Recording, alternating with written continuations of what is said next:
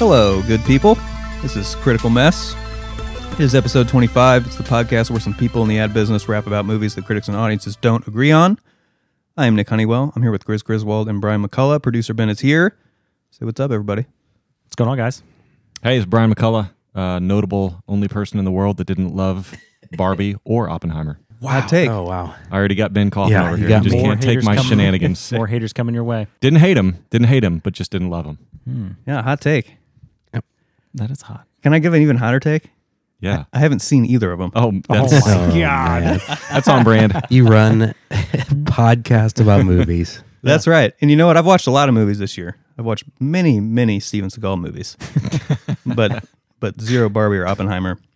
And I will watch them, but it wasn't top of mind to do so. Anyway, we're going to do an icebreaker to get the party started here tonight. So our icebreaker for this episode is, what's one actor or actress you can't help but always associate with one character? I got to go with my boy Harrison Ford. Having just done the Indiana Jones franchise last episode, I think we have to go with Harrison Ford on my end. With Indiana Jones. The prolific Harrison Ford, Mm-hmm. Yes, I know what you're going to say. who has Star been Wars, active blah, blah, blah, and blah. at the top of his game from 1980 to 1998. Mm-hmm. I mean, and you only think of one role for him, and that's Indiana Jones. Not one role, one character. That's what I mean. Yeah, character. And I think That, I think no, of that that's one when I that's think of really him. strong. I Interesting. mean, for Harrison Ford, Yeah. For Han Solo to not even pop in your I mind. know. Well, it's funny because like I always talk about this with friends, and they're like, "Oh, you don't love the original Star Wars trilogy?" And I was like, "It's not like something." No, I don't think it has to do with what you love. But I'm like, just saying, I like, just don't. it's what pops in your I head. don't recollect those 70s, 80s movies as much because I was born in the late 80s. So it's like I just don't remember them, and I didn't grow up with them that much. that's just so that's a it's bold tough. answer to Yeah. pick like one of the biggest movie stars of all time. For like, I would have expected a very small. Yeah. So yeah, No, good, yeah, it's a big bold answer. We're starting off bold. Yeah. I'm gonna go Catherine O'Hare as the mother on Home Alone. I see her in Schitt's Creek. I even see her in Beetlejuice. I see everything I've seen her in, and I just instantly I'm back to her screaming Kevin. I cannot disassociate her from that role. Love that movie. Love her character in that movie. Man, she was mom for 20 years in all kinds of roles. Yeah, Great pick. All right. I'm going with Pierce Brosnan. Can I guess? Mrs. Doubtfire. Yes. Really? Oh, wow. Yes. No, yeah, Not, obviously James Bond. GoldenEye, one of the best movies of all time. Yep. And then, the other ones he did, everyone knows they're not as good, but I still think they're fun. And he'll always be James Bond to me, the real James Bond, even though they're all great. What a night and day difference between Pierce Brosnan's James Bond and Daniel Craig's James Bond. Both great, but so different. Yeah. Yes, great in their own ways. Huge respect to both of those guys for that.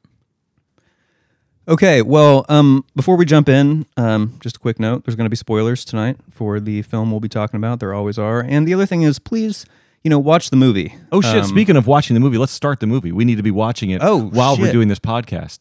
For those that do not know, we watch the movie in the background as we do these episodes. Because I need the vibe. And we need the visual cues as well. Or at least I do. Okay, movie's on. There we go. Okay, All's right. Everything's right in the world, yes. All right, let's start over. Okay, anyways, so back to what we were saying. Watch the movie, yes. And it'll just really help your experience, I think, as we're chatting it up about this film. So tonight we're talking about a film from the year of our Lord 1998. It is called Blade.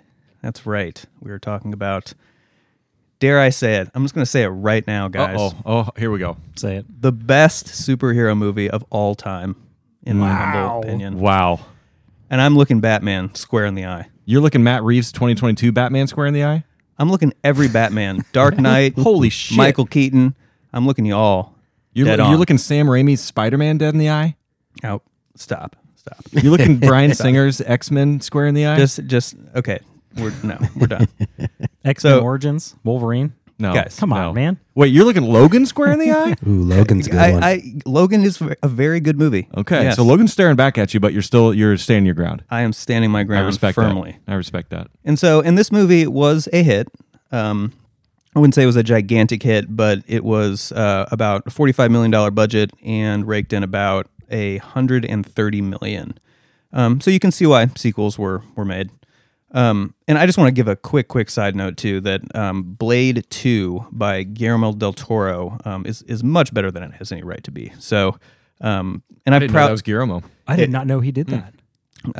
Yes, he did, and it's good. And I've proudly never seen Blade Trinity. I haven't either. Blade 2 is the one with all the bullet time stuff at the beginning, right? There's like a jump off a building and like a motorcycle, and it's all like bullet time from the Matrix bullet time vibes going on. What is bullet time from? The Matrix? Oh, okay. Anyway, so this film that we're talking about tonight, though, Blade 1, the OG Blade, directed by Stephen Norrington. So I'm just going to go on a very quick tangent here. He's kind of an interesting character. So he's only directed 4 movies. And you've probably only heard of the last one that he directed, aside from Blade, obviously, and that is The League of Extraordinary Gentlemen. Have you guys seen that movie? Ooh, yikes. One of Sean Connery's last, unfortunately. Right. Not a great movie. Well, I believe it was his last. And here's, if this tells you anything. So after that film, Stephen vowed to never direct another film again. Whoa. Because of how difficult it was to work with Sean Connery specifically. Ouch. So wait a minute. You're telling me that the two of those gentlemen ended each other's careers? It was like a duel where they turned around and shot each other. That's what I'm saying. Damn, that's epic. That's what I'm saying. Wow.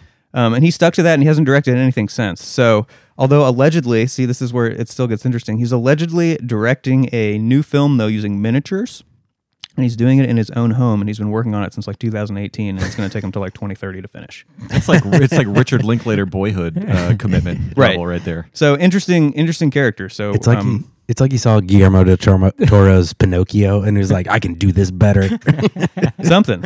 Yeah. I'm coming out of retirement. Where's my G.I. Joe's? Fucking, I'm going to make an awesome movie.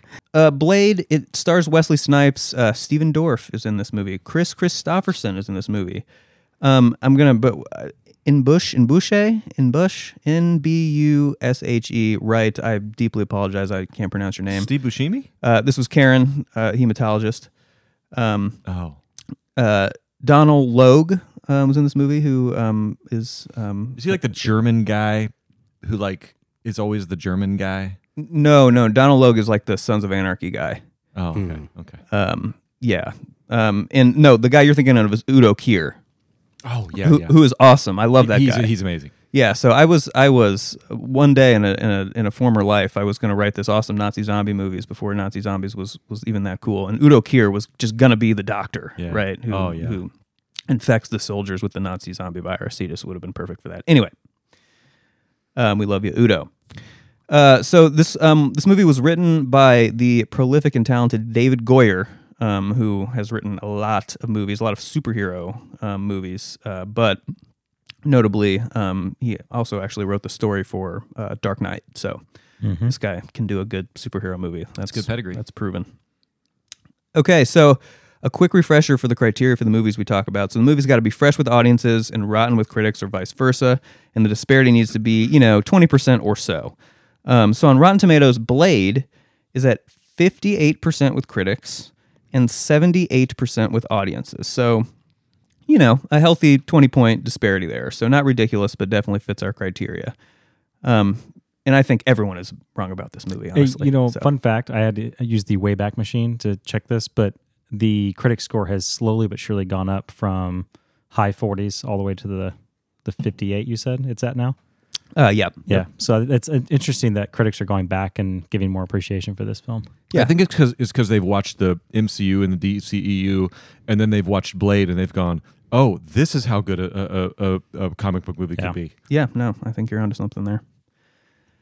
Okay, let's get into it. When did we see this movie for the first time, and how many times have we seen it since then?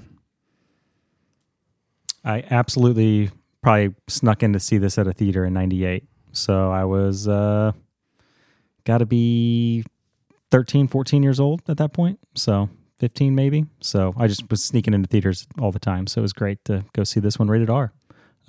Loved it. Just saw it that once, and then I've seen it countless times on network TV or cable TV. So I don't know if I've seen the full rated R until I watched it a couple days ago. Yeah, I mean, I did not see this in the theater. I don't know why. I should have. I was at the perfect age Peak. to. Yeah. But no, my friend, shout out to David Bailey, my friend down the street, 2 houses down. Man, their whole family was like obsessed with this movie, and so there was like one summer where like I just would go over there and like this movie would always be on just on repeat. And I would just watch it, and we would just gush over it. So many times, not necessarily start to finish, but just like on repeat. And then, boy, I haven't watched it since then until Sunday, 3 days ago. So, yeah. So I also didn't see this in the theater. So, yeah, that's I wish I had. I wish I had seen it in the theater. But the first time I saw this movie, interesting little story here. So I was at a nice young lady who was, I believe, a grade below me in high school. I think this time I would have been, this is 98, so like a junior, I guess I was. So I think, she must have been a sophomore, and she was having a party, and it was Friday night, and it wasn't like a huge party, but it was a fun party. There's probably like, 60, 70 people there. Good high school party, a couple cases of beer, people hanging out, being civil. Anyway, someone popped this movie in just when everyone's just sitting around on the couch, just, packing a bowl or something, and I just sat there and watched it for like the whole thing. And it was awesome. And I I was was the like, first day of the rest of your life. right, exactly. His eyes were Yeah. open. It was amazing. And Nick has watched it every day since Yeah, 1998. every day. yeah, and it was so awesome. And so yeah, I just sat there and watched the whole movie that night, and Didn't party at all. Didn't Like, party at everyone all. else partied, Didn't you just socialize sat- you with just anyone. Sat down on that couch and you were like, get out of the way. I'm trying to see this movie. Guys, Yeah, party. And so I loved it so much, and I was kind of getting distracted and stuff, so I didn't get to really give it a super intimate viewing. But I did watch the whole thing, and I did go out and rent it though, like either the next day or a couple of days later, because I just needed to see it again. So and then obviously I've seen it a bunch of times since then. Hard to put a number on it. I've certainly watched the opening scene of this movie dozens and dozens of times. Yeah. Here's what's crazy. Do you ever go back and like play a video game like on the 64, like GoldenEye, like in like modern day, and you're like, I can't see any, like it's the blurriest, most low polygon, and you're like, how did this degrade in quality? And it's like, no, that's how it always was, and we just sort of gotten used to how good things have been. Well, I realized, not having seen this in the theater, I watched it on like a 27-inch tube TV on cable, cut down to a 4:3 aspect ratio 100 times. And then Sunday, I'm realizing I'm watching this on an 88-inch 4K a streaming service. And I'm like, I am seeing so much that I've never known existed in this movie. And I don't know, it's just kind of strange. Like I had only ever seen half the movie up until that point. So I don't know, just a curious insight there. Because, usually you see it in the theater, and that's, a high quality version. So. Yep. Yeah. Thank you for joining me in Brian's Corner. Oh, not yet. We'll be back later. My. Actually, no. It's time to talk about our sponsor. A special sponsor, always been our sponsor, Old Elk. We love Old Elk, and I think the way I want to talk about Old Elk, the way I want to get into this is I want to ask you guys a question. Have y'all seen This Is Spinal Tap? Oh yeah, classic. Nope. Okay. No. Never. Oh, great. Oh, that's a gap, Put that at the Chris. top of your list. I gotta put that on the watch list then. It's a gap. It is All the right. best mockumentary, Oh, okay. By I far. think, of all time. By far. Richard Linklater? No, No. It's Rob Reiner. No. It's, Yeah, it is Reiner. Oh, it is Reiner. Reiner. Yeah, Okay. it is. I've heard of it, but I've heard. I just don't know anything. I literally have no idea what it's You about. definitely heard the probably the most famous quote from it.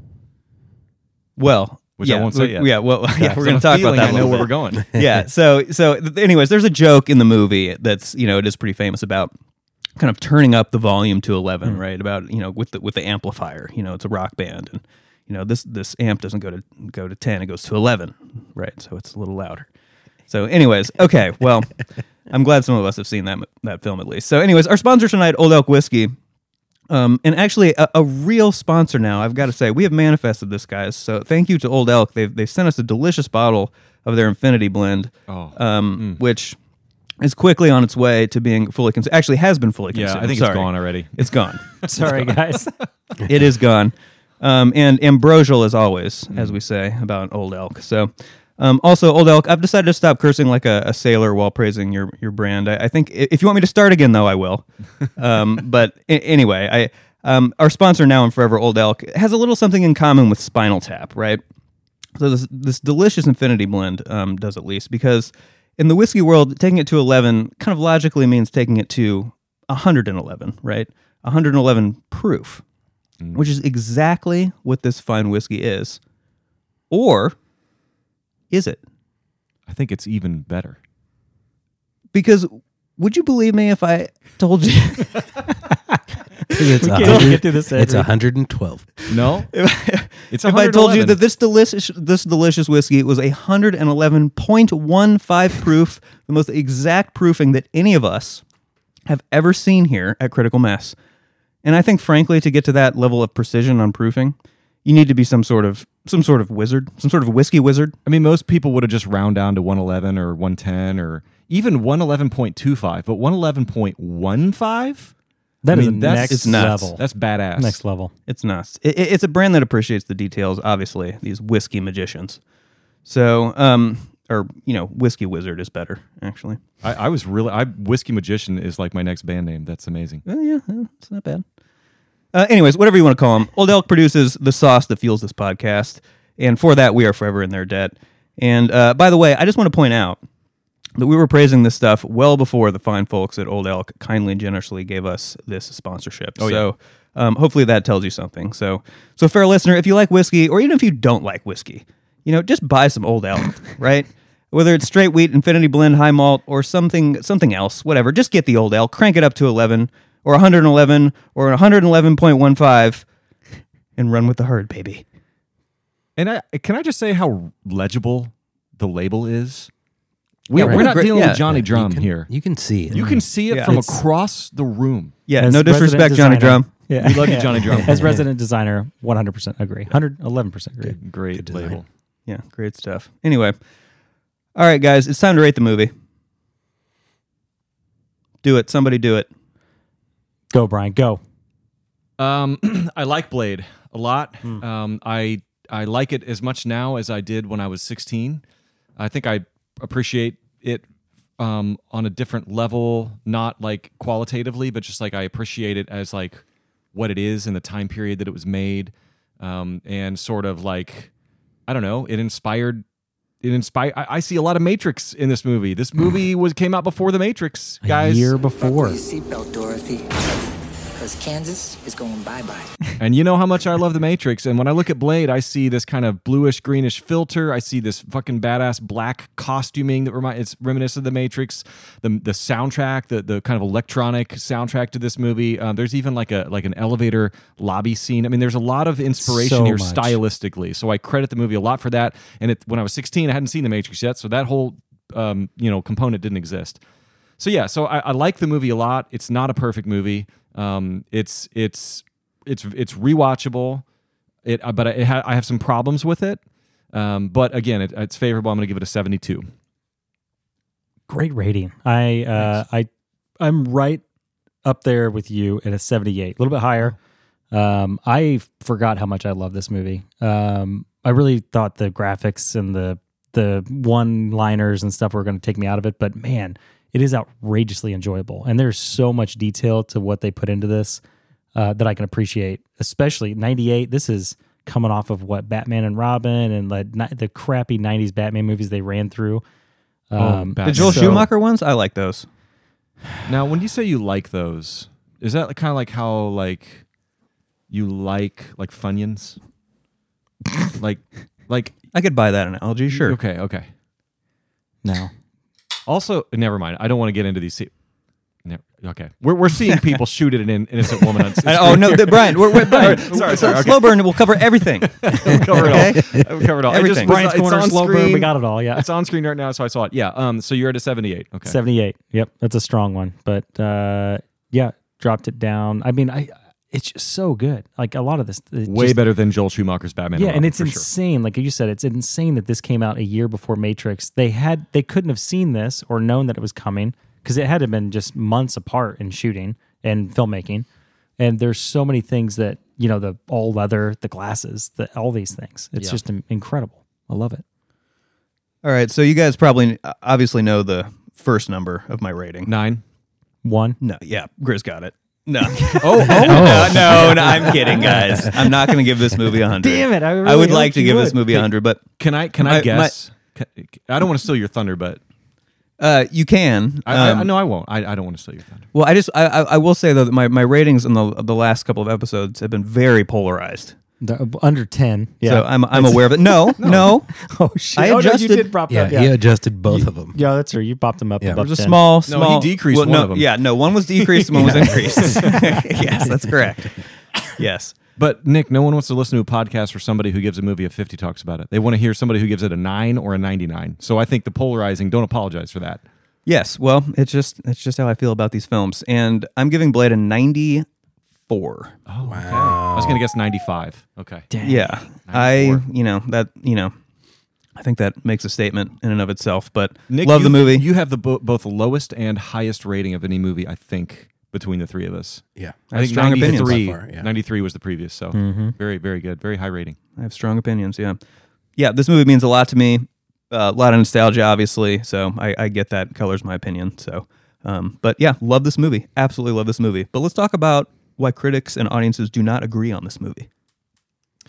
Yeah, I mean, I don't know. Do you guys have any initial thoughts before I kind of read some of these critic reviews? I mean, it's kind of a straightforward movie. I mean, It is odd. Critics were middling on it, and audience was Yeah. favorable on it. Nobody Yeah. was hugely doting on it. And we were discussing this right before the show, but it's weird that the critic scores have actually slowly gone up over the last 10 to 15 years because of Marvel and the existence of the universe and those things, and how a lot of things are pulled from this movie and a lot of references are coming back to this movie to rewatch it.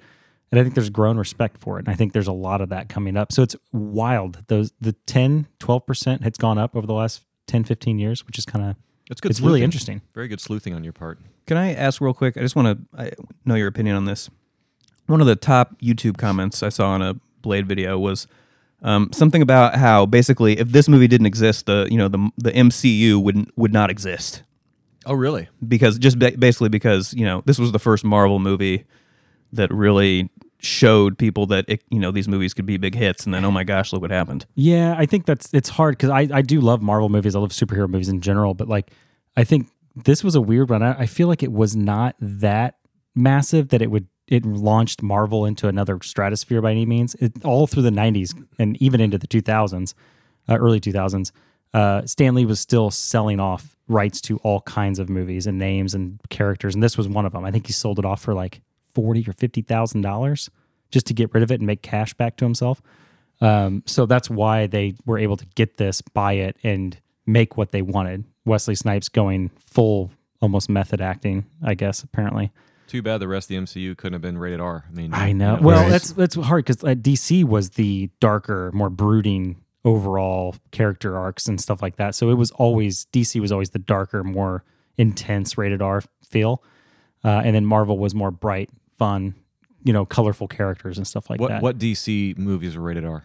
They're not, but the comics are very dark and Sure. very intense. I guess my point here is like MCU is made for kids and teenagers, Yeah, and Blade is yeah. made for I'm not going to say like 50, Discerning 50-year-olds, adults. but yeah, it's Yeah. made. It's a more authentic movie to me. Yeah. It's not just formulaic. I mean, you look at one MCU movie, you've seen them all, and I get that that's because of the Disney machine and everything, and I get Blade came before that, but I mean, you just look at Blade and it stands alone. You know, it's not. I mean, obviously there's the sequels, but you can't retroactively judge Blade for its sequels. I mean, Blade isn't coming off the heels of a bunch of really gritty, dark, rated R action movies. It's coming off the heels of the era of Joel Schumacher in the silly PG-13 Batman movies. But look at it; it still stands alone. Yeah. 25 years later, 25 years later, it still stands alone. It's because it's so dark, it's so different from any other Marvel movie before and after it. Yeah, and I think you're right. I like I said, a good sleuthing on that the way that ratings crept up, and I think you're right. I think it's because the Marvel fatigue,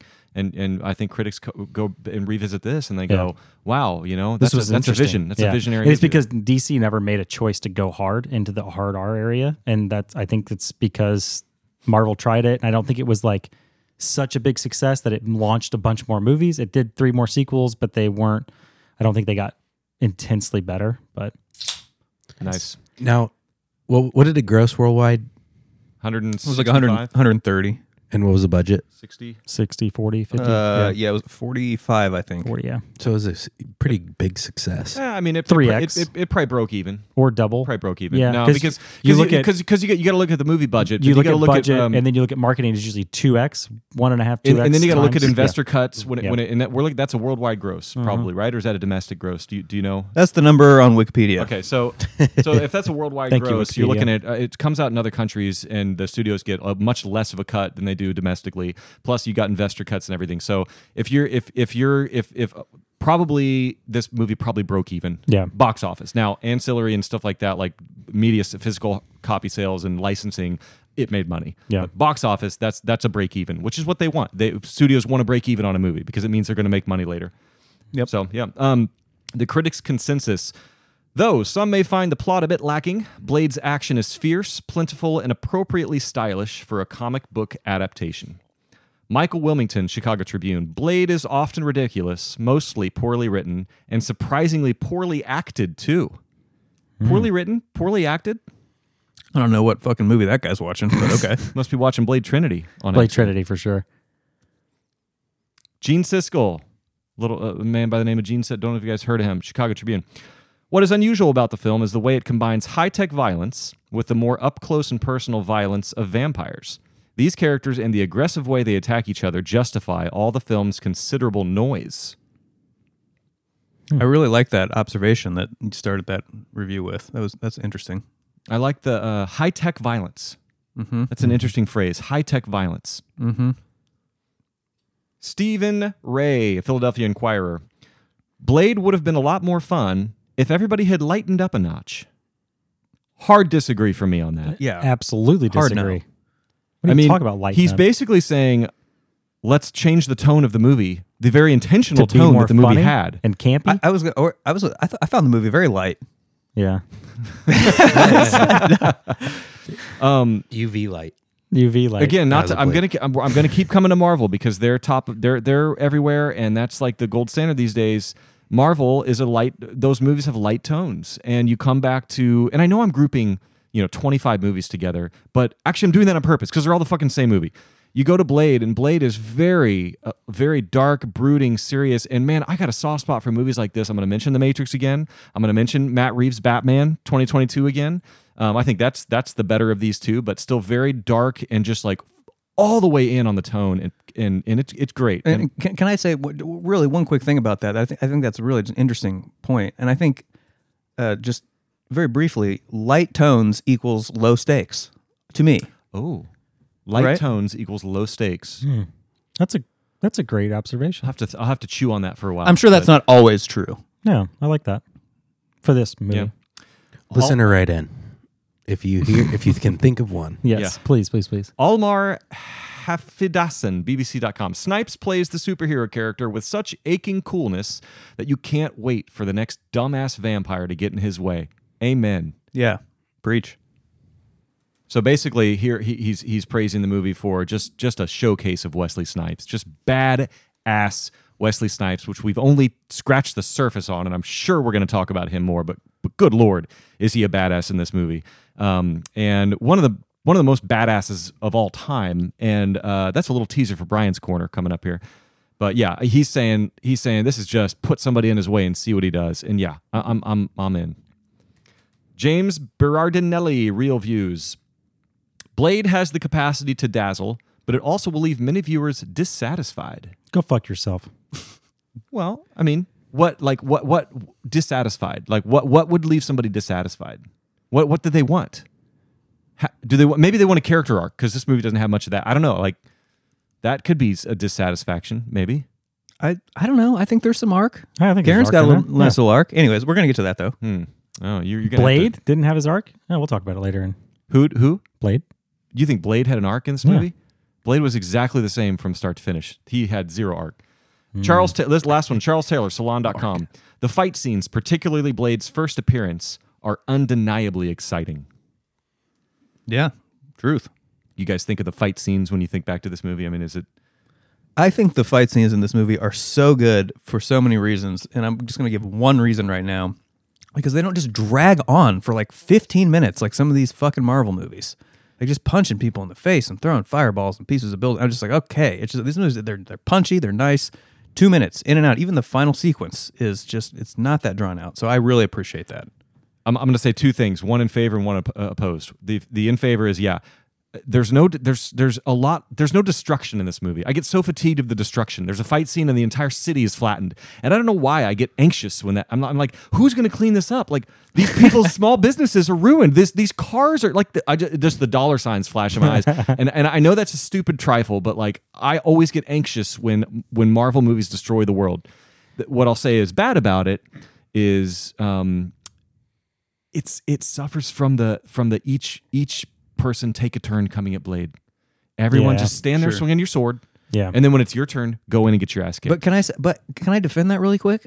Only if you can defend the lightsaber duel fight on the Last Jedi, because I stand behind that. No. I feel like that's such a great like kind of homage to like old classic kung fu movies.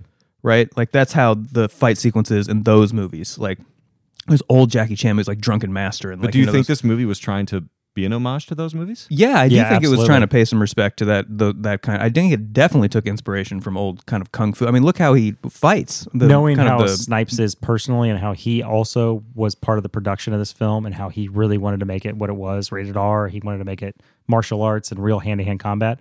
I think they absolutely were taking homage to Japanese film and fighting styles and stuff like that. It's fine to be inspired by that fighting technique, but to have your fighting be completely unrealistic just because you're giving an homage to old movies, hard disagree. That's what this movie was doing. Well, I think disagree. I think it's people. I think it's an entertainment thing. It's not. It's just because to some people that might be a more entertaining way to view a fight sequence, kind of one after the other like that. And I get you don't like that, but I think a lot of people do like that. Look, can I just say real quick? I got to say, raise your hand if you disagree. I have a huge problem with people excusing this movie for that, but then indicting The Last Jedi for the lightsaber scene when Rey and Kylo Ren fight.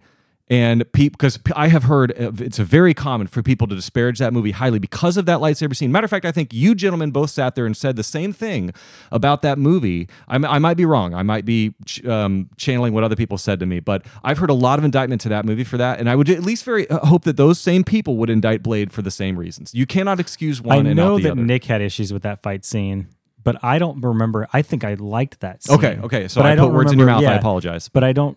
Because it was well choreographed. I think that's the thing that newer movies have is they are very vigilant. And look at John. Look at Wick. Look at Atomic fully Blonde, aware man. of the motion of an entire fight scene. I predict in the next 5 scenes there's going to be an Oscar for stunt work, and it is such a huge industry now. Sort of like visual effects have grown. I think stunts are growing as well, and I think I get that this isn't modern day. This was 25 years ago, but still. I had a little bit of a problem with the fight scenes. They were awesome, and I'm not going to be a stickler. Something that helped with this, for me at least, was a lot of the newer, especially Marvel films, superhero films, they are not fighting another person, another human on the other end. They're fighting a CG-filled something. And though graphics have gotten better, 2009, 10, 11, graphics were beautiful in a lot of movies. Pirates of the Caribbean, and then you go into new Marvel movies. They're fighting a larger than life human or creature or whatever. So it's hard for you to imagine that's a real fight. There's not much risk or stake. So this, I have a lot of respect for how fast paced it was. They kept it at 24 frames. They didn't speed it up or slow it down to go too crazy with the slow mo.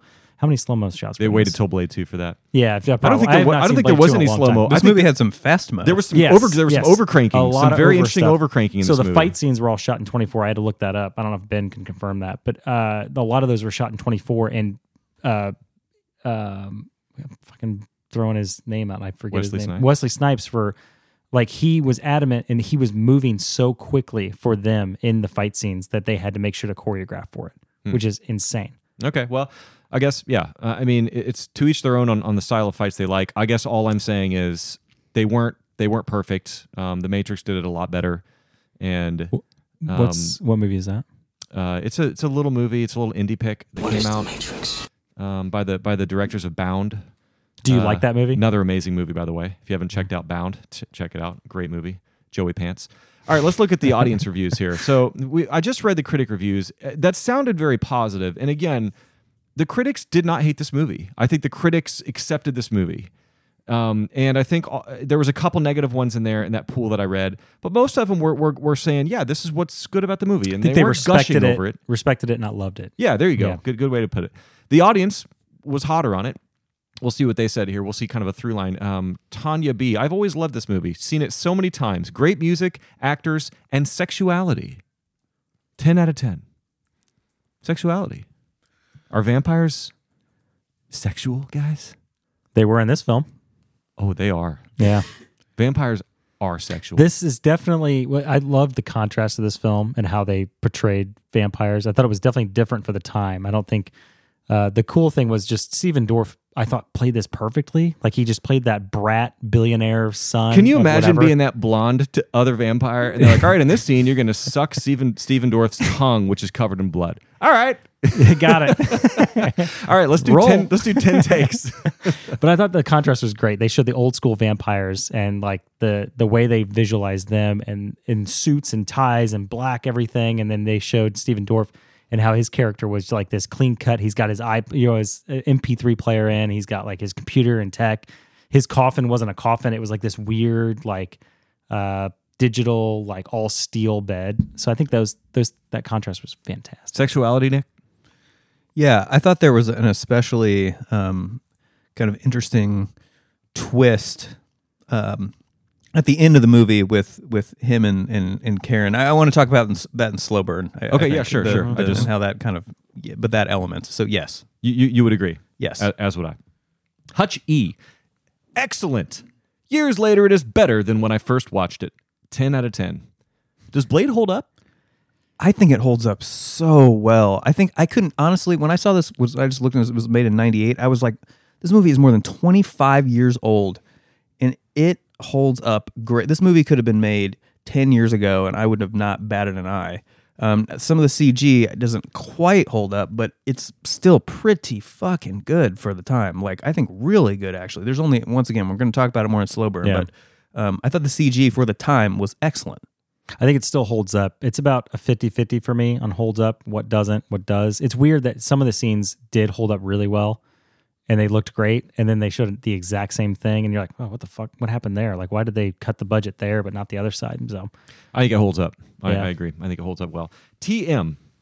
Easily one of the best movies of the 90s and the only good Marvel adaptation, in my opinion. I can't think of a more iconic opening sequence in an action movie. And who doesn't want to go to that blood rave? Let's be serious here. 10 out of 10. My thought was, I don't want to go to that blood rave.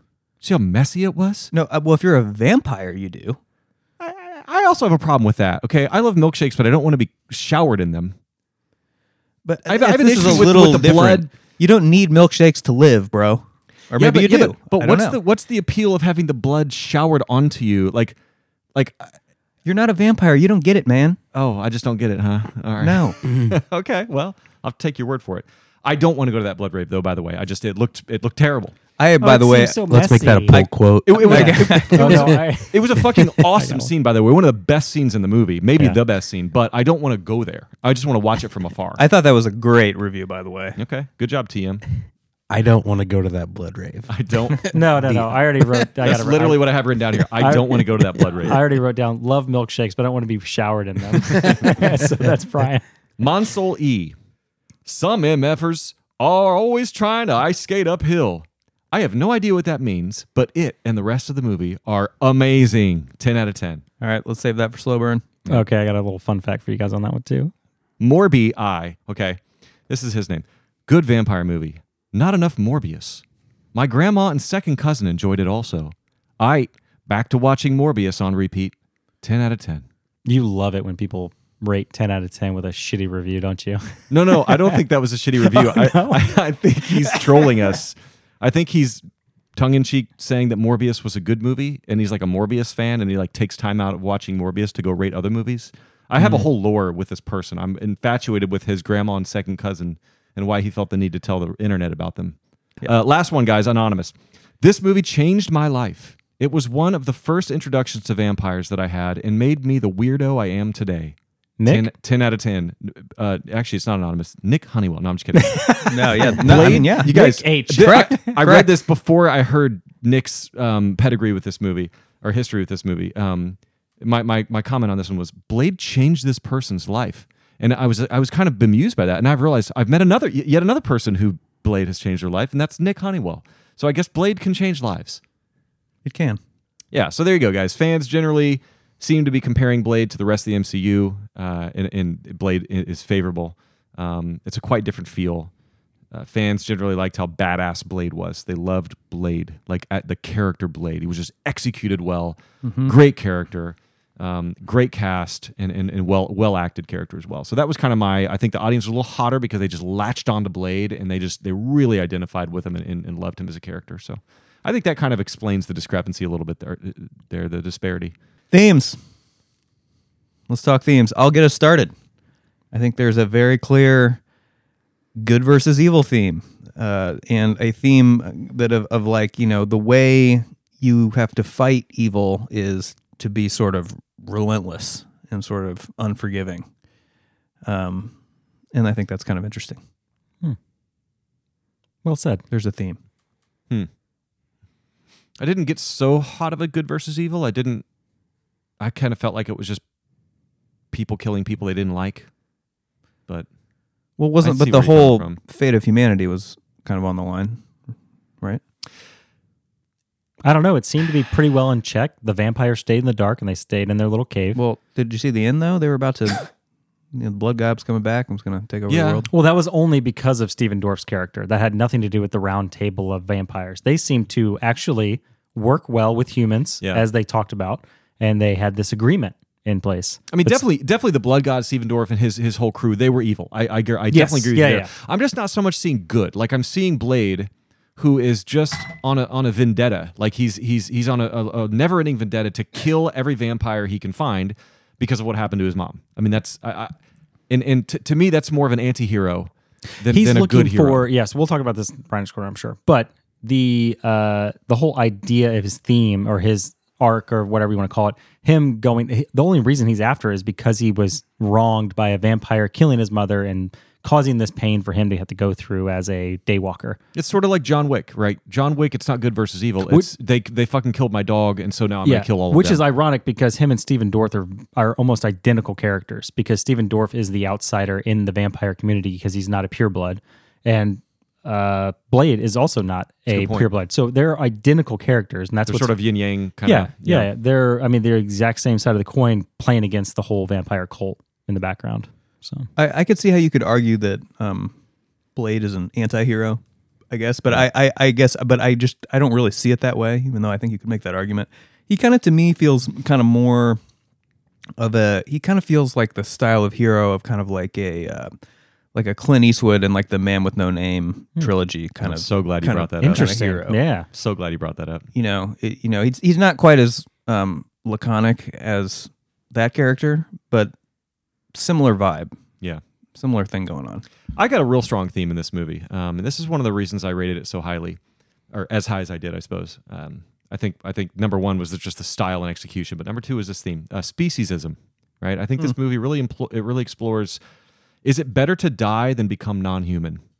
Because you see these vampires, you turn into a vampire and you can have this awesome life, right? You can party and you can be strong and powerful. And of course, you have to feed on blood to live, but there's downsides, but better than dying, right? Yeah. But not because they're like, hey, use this gun on yourself if you start to turn. The Kris Kristofferson, Whistler tells that to Karen. He's like, you start to turn, use this on yourself. It's better to die than to be a vampire. And I can see both sides. I can see his side because from a human's perspective, humanity is our species, and we in anything not that is a different species, and so you're not going to identify with that, and it's going to feel very foreign. Now, if you could somehow cross into that other species and become that and look back on humanity, would you then feel that humanity was foreign and that whatever species you are is? I mean. Yeah, is it better to die or become a vampire? And I like that. I like that there are characters who see both sides in this movie, and I thought that was a pretty cool theme here. Yeah, I think that's a good observation. Yeah, I do. Yeah, I do think though. I don't know. I still feel like back to the good and evil thing. Like think of like Kris Kristofferson's character. Like he sees like Whistler to him, like think about his point of view. This is obviously a very black and white, good and evil situation with zero blurred lines, right? Yeah. And I guess that's kind of how I see it. But I could see how you could see it the other way. So, anyways, I thought your speciesism point though was well taken, and I think that's actually very interesting. I think both are good. Yeah, they're both interesting present. themes. Okay, Yeah, that's what I got for themes. Grizz, any thematic thoughts? No, I just want that unlimited Blood Rave membership. So I'd be all in on that. Hey, Yeah. real quick, we're seeing Steven Dorff with a shirt off here. 25 years ago, I think you could be on screen without shirtless and be kind of a scrawny Steven Dorff. Do you guys realize you don't see that anymore these days? If somebody takes their shirt off on screen, they're fucking jacked. And if they're not, then there's some weird reason they're not. So it was weirdly refreshing to see like a normal man shirtless on screen. I think you're onto something. I greatly With hair. appreciate that. I think, With yeah, a hairy right. chest, Yeah, too. yeah, he's very Yeah, He greatly looks like, appreciate that. He looks like pre Captain America. Like Yeah. before yeah, they, yeah, he does. He sure does. Funny enough, his stunt double later in the movie has like an intense 8-pack. If you look close, it's so funny. All right. Arcs. Any arcs? I'll start because I brought this up earlier quickly. I think Karen had an arc. I think Karen kind of started off as sort of naive and sort of unable to fend for herself, and then kind of warmed up and quite literally warmed up that big fat vampire, the Pearl. That scene we'll talk about a little bit later, but that was part of her transition into sort of like a little bit more of a badass supporter of Blade, and down to kill some vampires too. I mean, I can see that. I didn't get that vibe because at the beginning she's holding her own against that other mortician guy, and she's like kind of she's not some kind of like pushover. She's like dissecting this tough body. chick, Yeah, dude. she's very tough. Yeah. I didn't. I mean, But she just gets rocked by that vampire in that scene, and her at the end of the movie would have defended herself against that vampire. Sure. Yeah, I think there's a slight arc there. Yeah, for her toughness. Yeah, And I don't think tough she. hematologist. Yeah, because it's like she's already dumped this guy. She's already over him. You know what I mean? She's already kind of her own independent woman. She's I might be reaching here a little bit. I'm trying. No, I'm trying to get an arc out of here. And Hey, Nick- I think I got Hey. one. And Nick, that's the a only ground ball still has an arc. There you go. There you go. because the Earth is curved. Yeah. Nick, Gravity, yeah. That's the only arc that I saw in this movie. The only one. So I think I kind of touched on it a little bit earlier, but I think Blade has a slight arc in the fact that he has this like strong vengeance to find his mother's killer or find his mother's like why he is the way he is. And he is wondering why he is the way he is. And then he gets to the end where he has to confront his mother. His actual mother is still alive. Dorff, I guess, bit her and she became a vampire and then a slave to him, I guess. And I think in that moment, he has to choose, like, does he go back and try to save his mother, or he kills her and ends her life? And he ends that entire storyline of him going after who her killer is and why and what is he doing, all these things. And then he just simply, at the end, he decides to murder her in that moment and in the cycle. And then he just decides he's just going to go after and destroy vampires in general. So I'd like you to nuance that from an arc, from a decision to an arc, right? Yeah, Is I don't, there- know, if I don't it- know if it's an arc. That's the hardest part. Is I don't know how big of an arc that is, but I feel like he had to make that choice, and his entire storyline is trying to find who killed his mother, why he is the way he is, who was his father, Yeah. who was the killer, all those things. And I think that's very interesting stuff. And I think Yeah. decisions and plot points are very interesting. I don't think there's a point in time in this movie where Blade would not have chosen to do that. That's why I don't think that's an arc. I think at any point in time in this movie, if he's confronted with that exact same situation, he does the exact same thing. And two things. I'm not saying I didn't finish this movie and go, well, there were no arcs in that movie. Like I'm not like looking for arcs, right? But arcs are sort of a unconscious thing that they give depth to the movie to where when you're thinking back, you're going, oh, I was on a journey with this character, whatever. I don't think a movie has to have an arc. I really don't. We've said that before. Yeah. We've said movies have to have themes. They don't have to have arcs. That being said, if it did have some sort of a deeper, complex arc, I don't even know how they would have written that, but I think that this movie would have been an 82 or a 92 for me, maybe. But yeah, I just think that decisions are important, plot points are important, but arcs are their own thing, and I don't think this movie had any. fair point. This is Critical Mess. We are talking about Blade from 1998.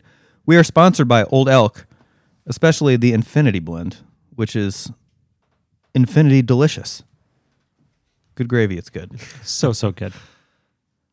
111.15 proof. 0.15. Gotta love that precision. That delicious precision. Anyway, Old Elk, we love you. Now. It's time. Where are we going, Nick? Well, I think you already know the answer to that, but Take us there. You know, it's a special place, and we go there every week, and we fill up our drinks with we blend all the drinks, right? The Pepsis and the Barks root beers and the High C and the you know all the drinks. We make our own drinks. Little small crushed slush puppy ice. Always yeah, that's with the crushed best ice. Yeah, Jimmy John's has that ice. Yeah, they do. Yeah, and very few others do. Very and I've few. heard those ice machines cost extra money. Mm-hmm. So, anyways, we'll talk about that Brian's more Corner has it. later. Anyways, yeah, where are we going? Ben is allergic to Brian's Corner. Hey, everybody. There's a cat or something around here in Brian's corner. Gather around, everyone. Welcome to Brian's Corner. Glad to have you here. Today, I want to talk about anti-heroes. I think Blade is an anti-hero.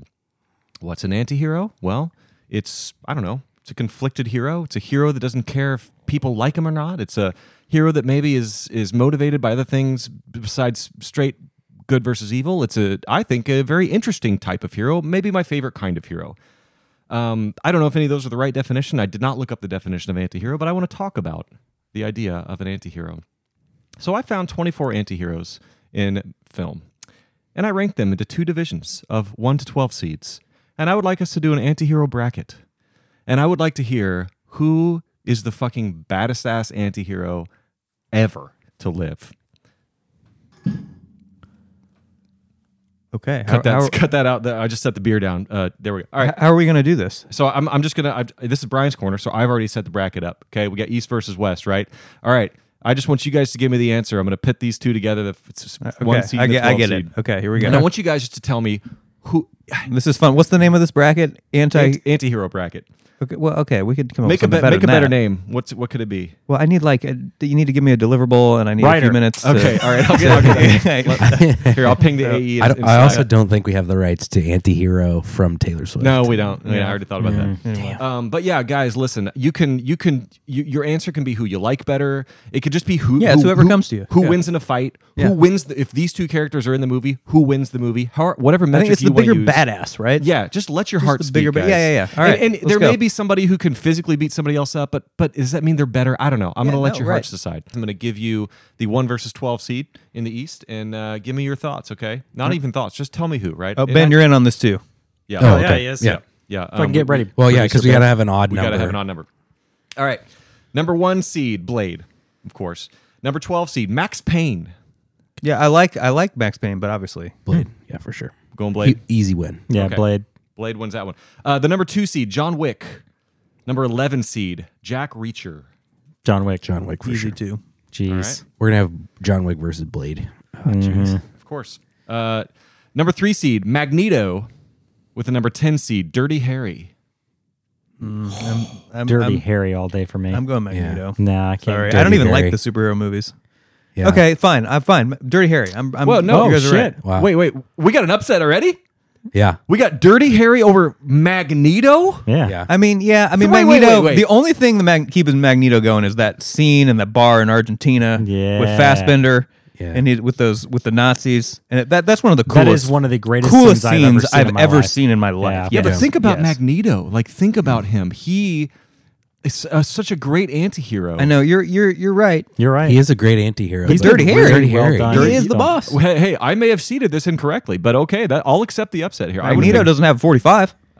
True. I clearly would have picked Magneto here, but we're going Dirty Harry. Okay, we're number 4 seed Deadpool with against the number 9 seed the Driver from Drive. Obviously, Driver. Remember, this isn't just who you like better.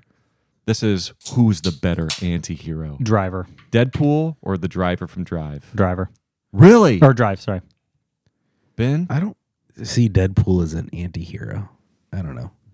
I will say that everyone on this list has been described by at least one professional critic as an anti-hero specifically. So I didn't just pull these out of my ass, but I also, you can also argue that they're not. I think Deadpool is because he's kind of like Blade. Like he's an asshole. He doesn't care if people like him. You know, he's not out to like sort of be this like Captain America, but he's also fighting against the bad guys. So. He's fighting against the bad guys, but also he's like doesn't care about anything. You know what I mean? I don't know. He's also very that's nice. That's kind of an anti-hero. You know? Deadpool's done. Yeah. All right. Sorry Driver about you. from Drive. Okay, cool. Another upset. Number 5 seed, Snake Plissken. Snake Plissken. Escape from New York. Snake Plissken. Snake. Wait a minute. Okay, yeah. Oh, shit. Make me Okay, think go about ahead. this. Make We me both think voted about Snake. this. Go Number for it. 5 seed, Snake Plissken versus there's- number 8 seed, There's only one. John McClane. I knew you were going to say that. There was only one person. There was only one person you could have said there. There was only one. Oh, that's tough. And you're right. I'm going to go John McClane. Yeah, Damn it, John because that's the McClane. only one you could have said. What's the room saying? John McClane. I hate that matchup. You guys are going John I McClane over hate- Snake Plissken? John I hate McClane- that matchup. Wait, I'm I sorry, hate wait. that matchup. John McClane is an anti-hero. Yeah. Yeah, I can see that. Yeah, he's an everyman. He's thrust into this situation. He just kind of cares about his wife. You know, he's an anti-hero, of course.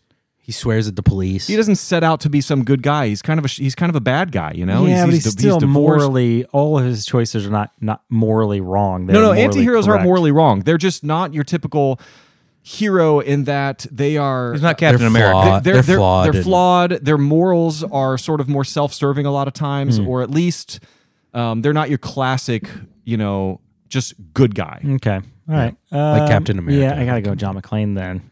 I can't get. That's a bad matchup for Snake. Yeah, So we that's have tough. Sorry, 3 Snake. It's a bad. unanimous upsets in this room. Wow. Yeah, Okay. it's just not going the way you thought. Number 6 versus number 7. This is almost a dead heat. Number 6, Judge Dredd versus number 7, Indiana Jones. Who wins, the 6 or the 7 seed? I think Dredd is the better Dredd. anti-hero. Dredd. Yeah. And Dredd's definitely a more anti-hero for sure. Judge Dredd. All right. In the West, number 1 seed, Batman versus the number 12 seed, Han Solo. Better anti-hero.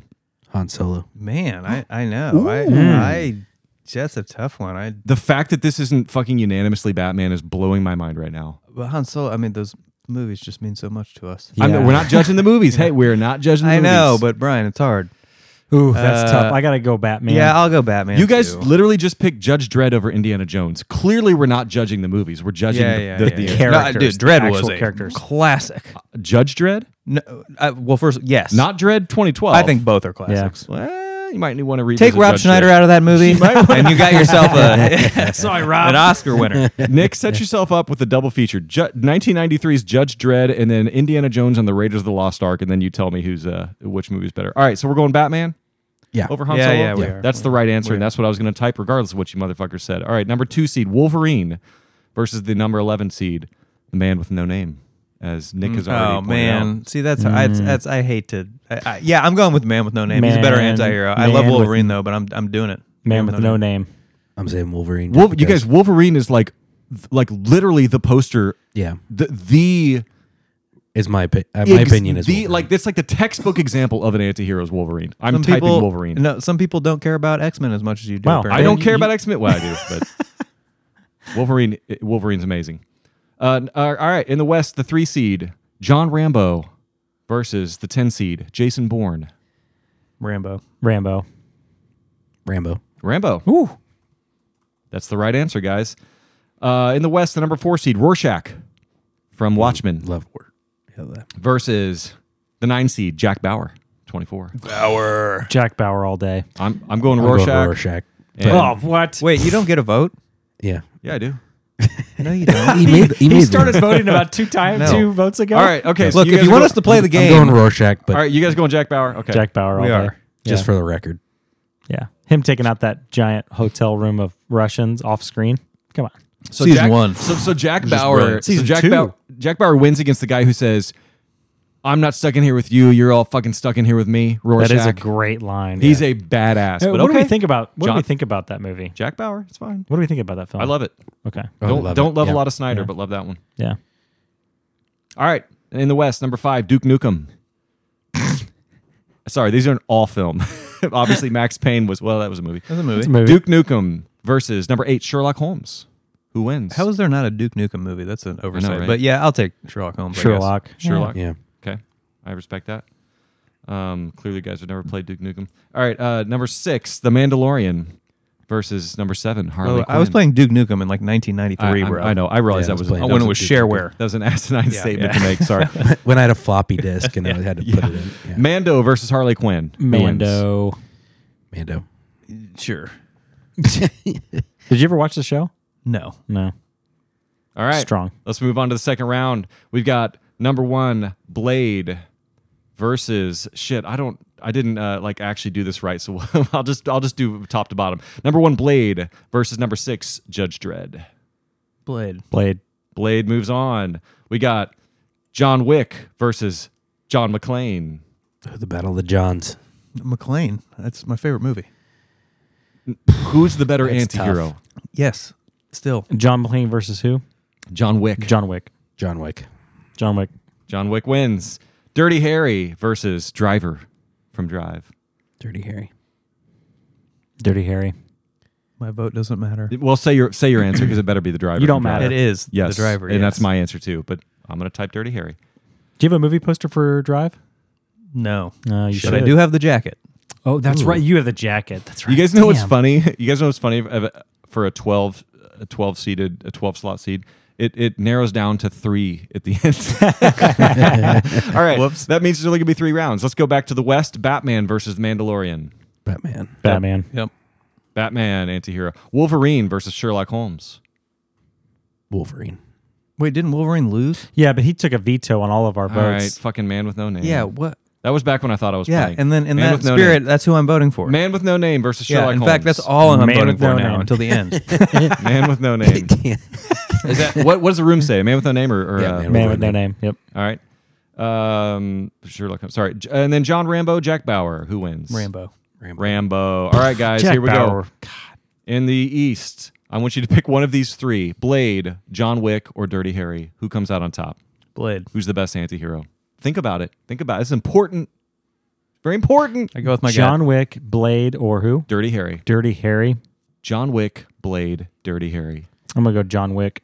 I'm going John Wick too. All right. I realized if you each said one of the 3, my whole thing breaks down. John Wick, ladies and gentlemen. He was the 2 seed, so you guys are agreeing with me here. All right, in the West, we have Batman versus the Man with No Name versus Rambo. Who's the best anti-hero? Remember that last scene in Rambo when he's breaking down and talking to the cop? Very great, complex character. Don't sleep on Rambo. I'm going Man with No Name, and I'm not even trolling either because Good, Bad, and the Ugly is in my top 5 of all time. Mm-hmm. So Man with no name. Yeah, I mean... I will awesome. second that. Oh, Yeah. you've seen the Dollars trilogy. Yes, okay. I have. I'm surprised because they were Yes. made before 1980. I All know. right. Ben, My what's uncle got me into a handful of movies, and that was one that I loved. Ben, I'm what's your still answer? going Rambo. Okay, Rambo. Yeah. Wow, Batman was not selected. First Blood is so good. Like, when was the last time you watched it? 'Cause it is so it is good. super good. couple Yeah, years no, you're ago. right. It is. Yeah. It's amazing. But also Batman's the best anti-hero. All right, we have a championship. Here we go. Drum roll. John Wick versus Man with No Name. Best anti-hero of all time. John Wick or the Man with No Name? Man with no name. It's easy for me. Yeah, there it is. Man with No Name. The 11th seed just fucking won the tournament. Yes. Why did I love even it. waste my time on this? All right. I love it. Okay, No, there you that's go, fun. ladies and Upset- gentlemen. Yeah, that's everyone fun. loves a good upset. We have determined The that Cinderella story. Yeah, exactly. Cinderella story, baby. Hey, I'm kind of proud that Critical Mess has agreed that the best anti-hero of all time, and actually I think we're right, is the Man with No Name. Yeah, I'm not mad at that at all. It's not some kind of newfangled Marvel character. It's not some kind of flashy John Wick. It's the fucking Man with No Name. Thanks for joining me on Brian's Corner, everybody. I appreciate you playing my what stupid game, and we'll be here till 11 making suicides for those ladies. Okay. Thanks for that trip to Brian's Corner. Special and fun, as always. And thank you to our tasty sponsor, Old Elk. This is Critical Mess. We're talking about a blade. Guys, it's time. It's time. You guys know what time it is. All the Patreons are just now joining us. Hey, Right welcome, guys. now. Welcome, true fans. The only reason people listen to this show.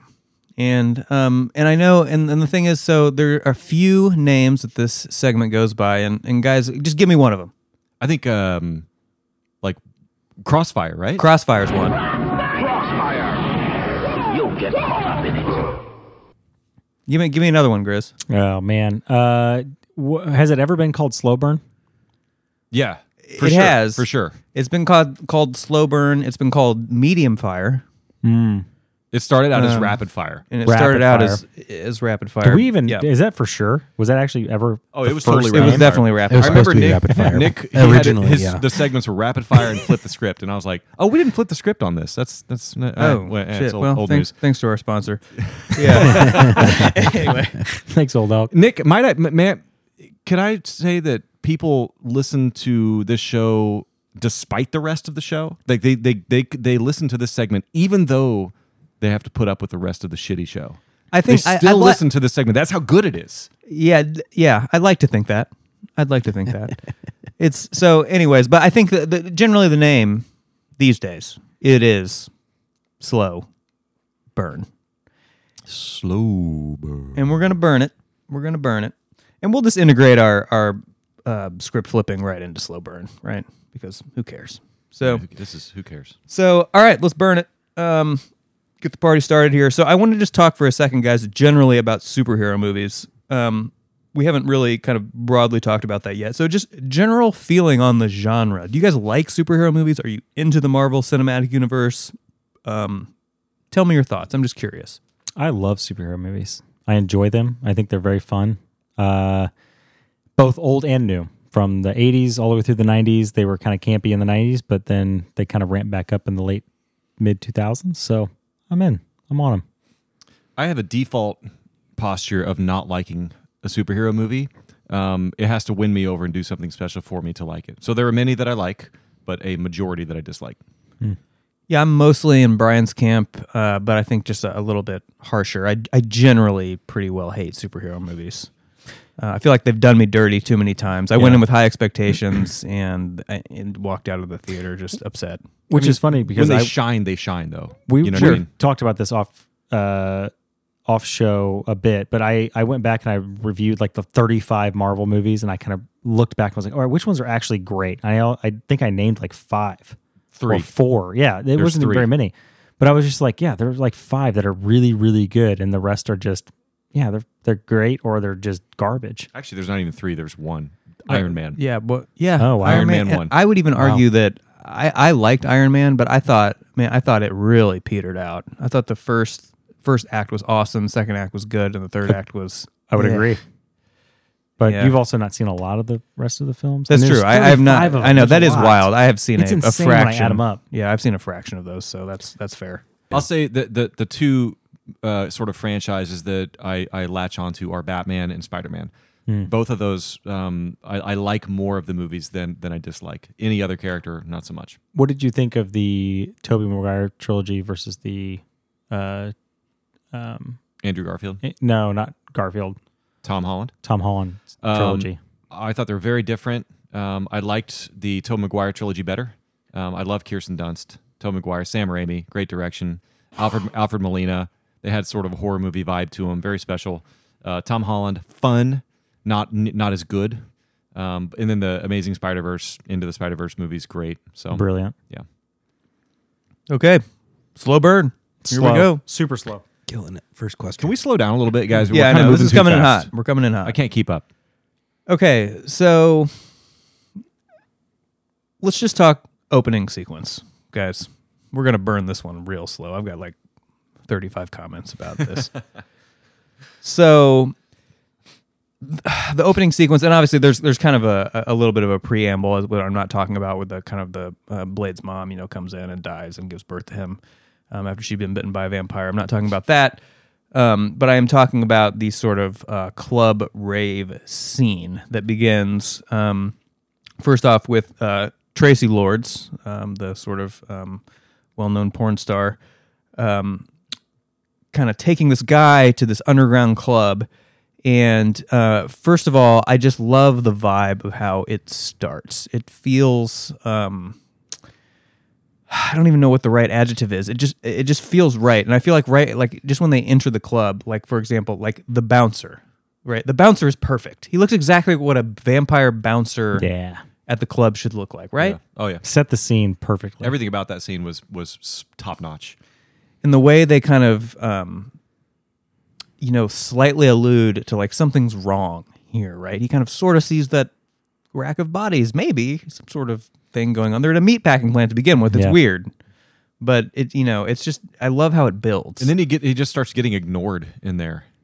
Yeah, and the He way, wants yeah, something in yeah, there, and yeah. he's like, what? It's really interesting how that progresses. I like how And- he's just like questioning it, and then he goes. The next shiny thing in front of him was he's like, "Oh, look at that!" And Yeah, then he he's just- like, he "Oh, just what the wants to fuck was party. that?" And and he's he like, just "Oh, look yeah. at this." I think that guy did a great job. Yeah, by he the did. way, I think he was great. he- I like he how he was yeah. wearing the red jacket, and everyone else is wearing black. Did you guys Right, catch that? yeah. No, I didn't see good. that. Yeah. Yeah, Nice. that So was you get a good glimpse eye. of how shiny it is, and then you're like, "Oh man!" But that bodies scene, that the rack of bodies was an alternate storyline they were going to explore, and they cut. Oh, No, really? interesting. How disgusting was that scene to shoot? I mean, water scenes, we talked about this in Deep Blue Sea. Water scenes are really, really expensive and burdensome to shoot. Blood scenes? That's tough. What's the best blood scene? The Shining or Blade? I mean, was there- that? there are some good blood scenes. And the Carrie. rave here, Carrie, yeah.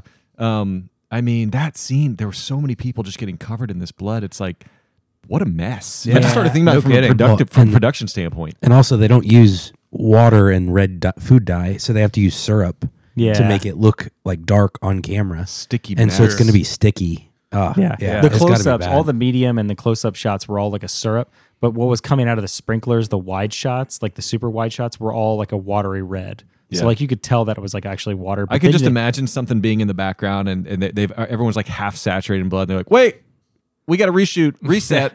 Did you Like, guys? How do you do notice- that? So when you Yeah. notice, like when they actually get into the fight scenes, none of the bad guys have blood all over them, and you're like, why the fuck did that happen? There's an actual like scene where the bad guys are coming in from outside of where the blood was going. And so, like I was like, why do they all not have blood all over them? Because they were all like they weren't in there. Well, That's speaking why. of someone who doesn't have blood on them, I think you're about to get here, Nick, with the introduction of Blade. So I'm going to let you. I'm assuming you're going to mention that in this scene, right? how fucking good he looks. Just like Yes. when you He first is a see him on snack. screen, right? Like I don't want to. I'm trying not to take your fire there. I don't know. Yeah, I don't know. I mean, yeah, it's. Let's just talk about it. Yeah, let's do it. Blade introduction on screen, one of the best character introductions of all time. Oh, absolutely. He's in It's that a- it's a- top-down harsh lighting. He's jet black, not a drop of blood on him. It's a showstopper. Whew. It is. Yeah. It is an Sexy. absolute showstopper. Iconic. But I think, we are jumping ahead a little bit. Okay. But no, you're absolutely spot on with that. So one thing that is obviously so critically important to this scene and really makes the scene is the music, right? The confusion, the reconstruction mix by Pump Panel, which uses the sample from the New Order track Confusion. Just beyond perfect. That sort of like that acid 303 bass line, with that New Order sample. It's just, you can just listen to that for hours. And that it just feels so right. The music is so good. Yeah, I'm playing it in my head right now. It's just You can't even turn it off. It's beautiful. And I actually, so I was watching a YouTube video that was just kind of the opening sequence, and there was a comment near the top that I'm going to read that I just thought it summed up nicely part of what makes the music so good in this scene. So, the nuanced part that you are all missing about why this scene is so good is that the music being played in the Blade opening is being heard by you and the people in the movie simultaneously and seamlessly. So diegetic. Exactly. So diegetic, right. So you have been fully immersed into the scene with the crowd. You're sharing the same rhythm. It feels like you are in the club, feeling the same beat in real time. You are with them. So, and I think that is absolutely spot on. That is part of what really makes this scene rise and become special. Is it you are immersed in this club, the way the music is mixed, and the way that the sound, the natural sound in the scene is sort of muted in the sort of the fury of this this raging techno track, Which is how it would be if you were actually there. You can't hear anything in a club. Right, You gotta exactly. scream at the top of your lungs for the next person next to you to hear you. Yeah, it feels just so spot on to me. In so many, they couldn't have picked a better track. Period. Yeah. it's incredible. Did you guys notice the music? I know Brian follows the music in this, but did you notice that they bookended the movie with techno? And the inside of the film was mostly orchestral. Like, it was softer. Mostly, there was some more techno shit There's in a little the bit, middle, but most but of yeah. it was much softer. And then the best part was they dropped the beat when he throws his, like he was fighting the boss at the end, and his glasses fly in the air and he grabs them, and that's when the beat drops. Anybody, like, I thought it was so good that they started with techno, went a lot softer, and they focused on the fight scenes, and then at the end they did the mic. Totally. Like the beat drop was right. Yeah, on they had the already glasses. set you up for Oh, like it's when so the techno good. is playing, Yeah. Blade is about to absolutely wreck some motherfuckers. Absolutely destroy him. Yeah. So, okay, another thing in this scene. I already touched on this a little bit, but the guy, the goober that's Tracy Lord's girlfriend, right? The way that you kind of take this journey with him of figuring out slowly that there's something wrong, like there's something very wrong in the scene. I love how that progresses. And I think the first time you see this movie, it's just kind of, it's a special little progression you take with this guy of just seeing like, okay, this is a club. Seems like, it's this cool hot chick and people are dancing. And okay, there's maybe a body or something weird. I don't know. But then now people are pushing me around and then, and then, and I obviously culminates with just blood spraying everywhere, all over the whole crowd, in which he does a total freak out as any rational human being would. So I just thought that was just a brilliant progression. Yeah. So yeah, I'm with you. Guys, name a better kind of in the club scene in film in any movie. Can you name one? I mean, do you remember when? Have you seen Rockstar?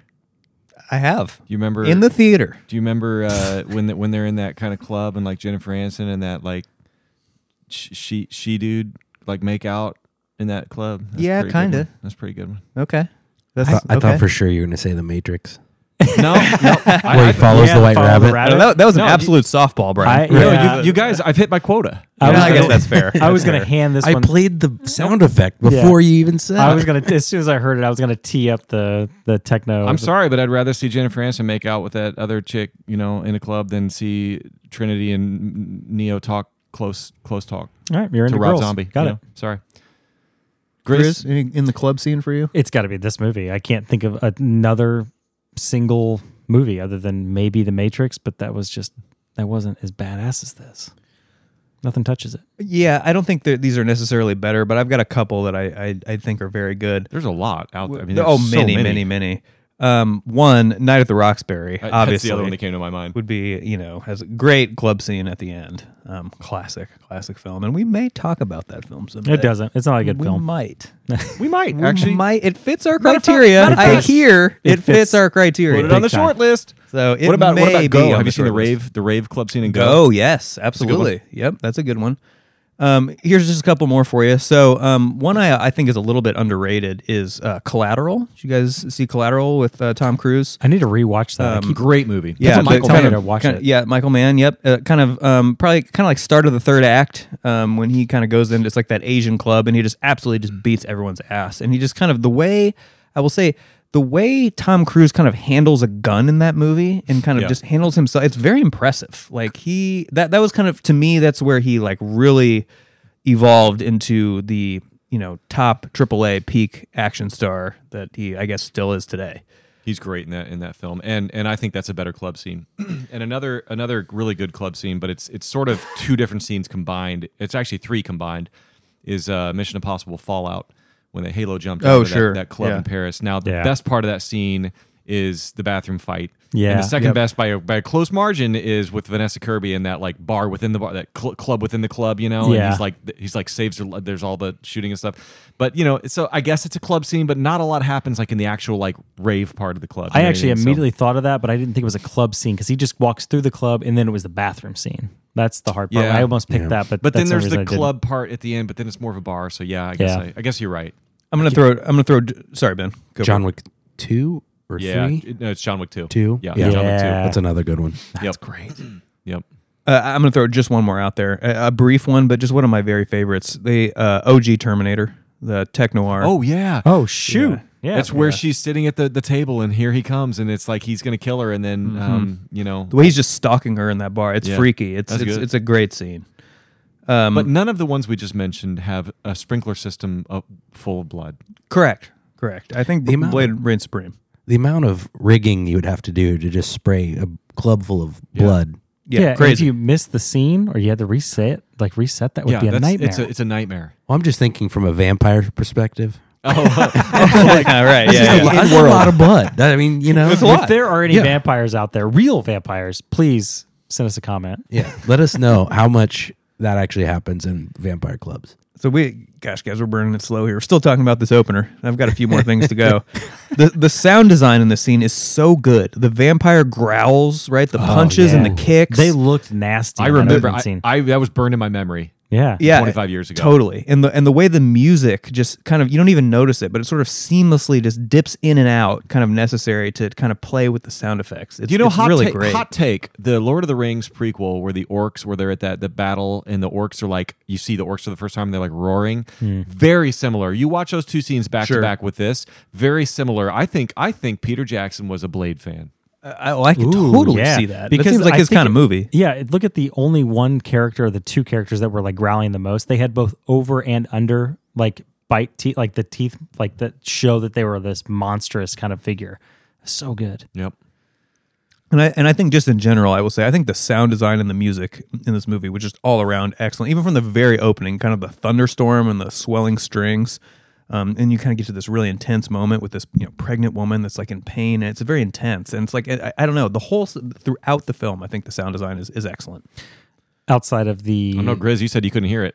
Yeah, the dialogue. I had a hard time. The action scenes were loud, but the dialogues were quiet when I watched this on a couple different TVs. So it's tough. But I got to say, on the sound, like the soundtrack, or what did you just say? That's more of a sound mixing thing. The sound mixing thing? Yeah. He's talking about sound design. Yeah, I think that's right. Okay, here's just another observation that I just want to say about this scene. So Blade's rep in the vampire community, guys, it's serious. I mean, this guy just walks into a room and the DJ just cuts the music off and everyone just turns around and looks at this guy. And they're all whispering it's Blade. And they're all just whispering. Yeah. I mean, this first scene establishes the vampire community's stance on Blade. Yes. Quite prominently and quickly. This first scene does a lot. Now, if Batman ran into a room full of like a bunch of like bad guys, do you think they would react the same way? Yeah, remember the Batman 2022 Matt Reeves? Remember the whole entire beginning of that movie? There's like voiceover narration. That one came out 2 years ago. Yeah, and they're like they think I am the Shadow, and I it's feel like you finally see him walk out, and they're like, oh shit, vengeance. That is a Blade scene. That was 100% a Blade scene. Yeah. But before that, like, can you imagine like before that scene that Batman would have the same gravitas that Blade does when he walks into that room? That's tough. I think so. I think Batman and Blade are very similar. That's why they were both my number one seeds for antihero. Yeah. Okay, so I've only got just one more slow burn observation here about this brilliant opening sequence that I've seen dozens and dozens of times, which I will say is weirdly not. You got to kind of watch it in two pieces on YouTube, which is really annoying. You got to watch like the setup, and then maybe there's some lesser viewed video that's better. But anyway, that was annoying me when I was preparing for this. But anyway, I kind of already mentioned how the action in this movie is pretty short and sweet. And this scene, really, the action doesn't drag on for very long. I mean, it's only a couple of minutes that he's actually fighting people. But I want to say, two quick things about that action, and that's that. First of all, the way the vampires kind of disintegrate when they're killed looks really cool. And even at more than 25 years ago, the CG on that, and it still looks pretty good and it's fun. And very specifically, the most satisfying kill in the entire scene. Do you guys have thoughts on that? Is there one kill in that scene that sticks out to you all as the most satisfying or best? Just the opening scene? Just the opening scene. I can't narrow. I have not obsessed over that scene. I guess like you have. I don't know it beat for beat. I don't remember all the kills. They were all satisfying to me, but which one for you? Well, for me, the way he kind of spins around and like nails this guy to the ceiling with a spike. Oh, that was good. I was about to say the exact same one. And you know what's hilarious? It makes zero sense because like how high the ceiling is, like he would never, unless he like jumped up as he was doing it, which he does not. And pauses like Mario as he... It'd have to be like a Mario move. That's a really satisfying one, and I'll tell you what it reminds me of. It reminds me of Braveheart when he first goes to attack that first village for with the guy who kills his wife, and he like hits that dude over the head with the mace, and then he like falls off his horse and he turns around and he has this antler in his hand, and he like uppercuts a dude with the antler and kills him, and it was a very similar like move, and there's something about the uppercut. It's like the uppercut's very kill. satisfying. Absolutely. It's because we all grew up with Mortal Kombat. Yeah, Mortal Kombat. Yeah. Killer Well, Instinct. and Street Fighter. Yeah, Street Fighter too. Yeah, Dragon Punch, right? Right. Yeah. But Nick was offended that you selected Mortal Kombat. I was a little bit, Ben. Sorry. I was a little bit. Yeah. I just played arcades. I didn't. Right? Oh, you can. Yeah. Right? Yeah. Anyway. Okay, guys, have anything else to say about that opening scene? Except the rose was fucking awesome. I loved the exposure, the lighting. It was almost like it was so you were talking about the frames per second this movie was shot in. I felt like that was shot in like a 48 or higher frames per second. I don't know that, but it just seemed like it. I don't know if it's because the strobing lights and the sort of saturation of the red and the music, way that they move, the speed of which it had a very it holds up, and it just had a very stark, sharp, contrasty sort of like just sleek like look to it. And I mean like that scene, the look of that scene and the sound design of that scene alone, like brought my score up 5 points probably. Yeah, the only thing I ever saw was they shot this in 24 outside of the super sped up time lapses and the slow mo shot they did in the park with the bullet scene. And then they multiple accounts were talking about how he fought in that speed for real. Like he was throwing those punches quickly, and they were like, the people filming were like, "What the fuck? This guy is." Yeah, it must have been all production design that fooled me because I would have thought it was shot at a higher frame rate. It looked great. And I have to right after that blood scene. Do you guys remember this? And I think it kind of plays through the whole film as like a theme, or like a little visual theme. But I followed the comics. I had these comics, and I had a lot of them because Blade combo fought a lot of different heroes over the years in the comics before this movie came out. And then typically after the movie comes out, the comics become what the movie was. So they take what the movie is and then ride with it. So before this, or right after this scene, did you guys catch him hop out of the little tiny window? Full body, he hops out of the window. And I thought it was the funniest thing in the world, but it was followed with the most iconic looking comic book. Like, my favorite thing is when they do cut scenes or quick little scenes where they look like they are straight out of the full spread in the middle of the comic book. And it was just him walking down the alleyway. You got like a Oldsmobile Cutlass to the right. You have trash cans to the left, and you have like blowing trash. And it's all lit by one moonlight. And it's all like this black and blue scene. And he's just walking down the middle, perfectly silhouetted. And you see his cape kind of flowing.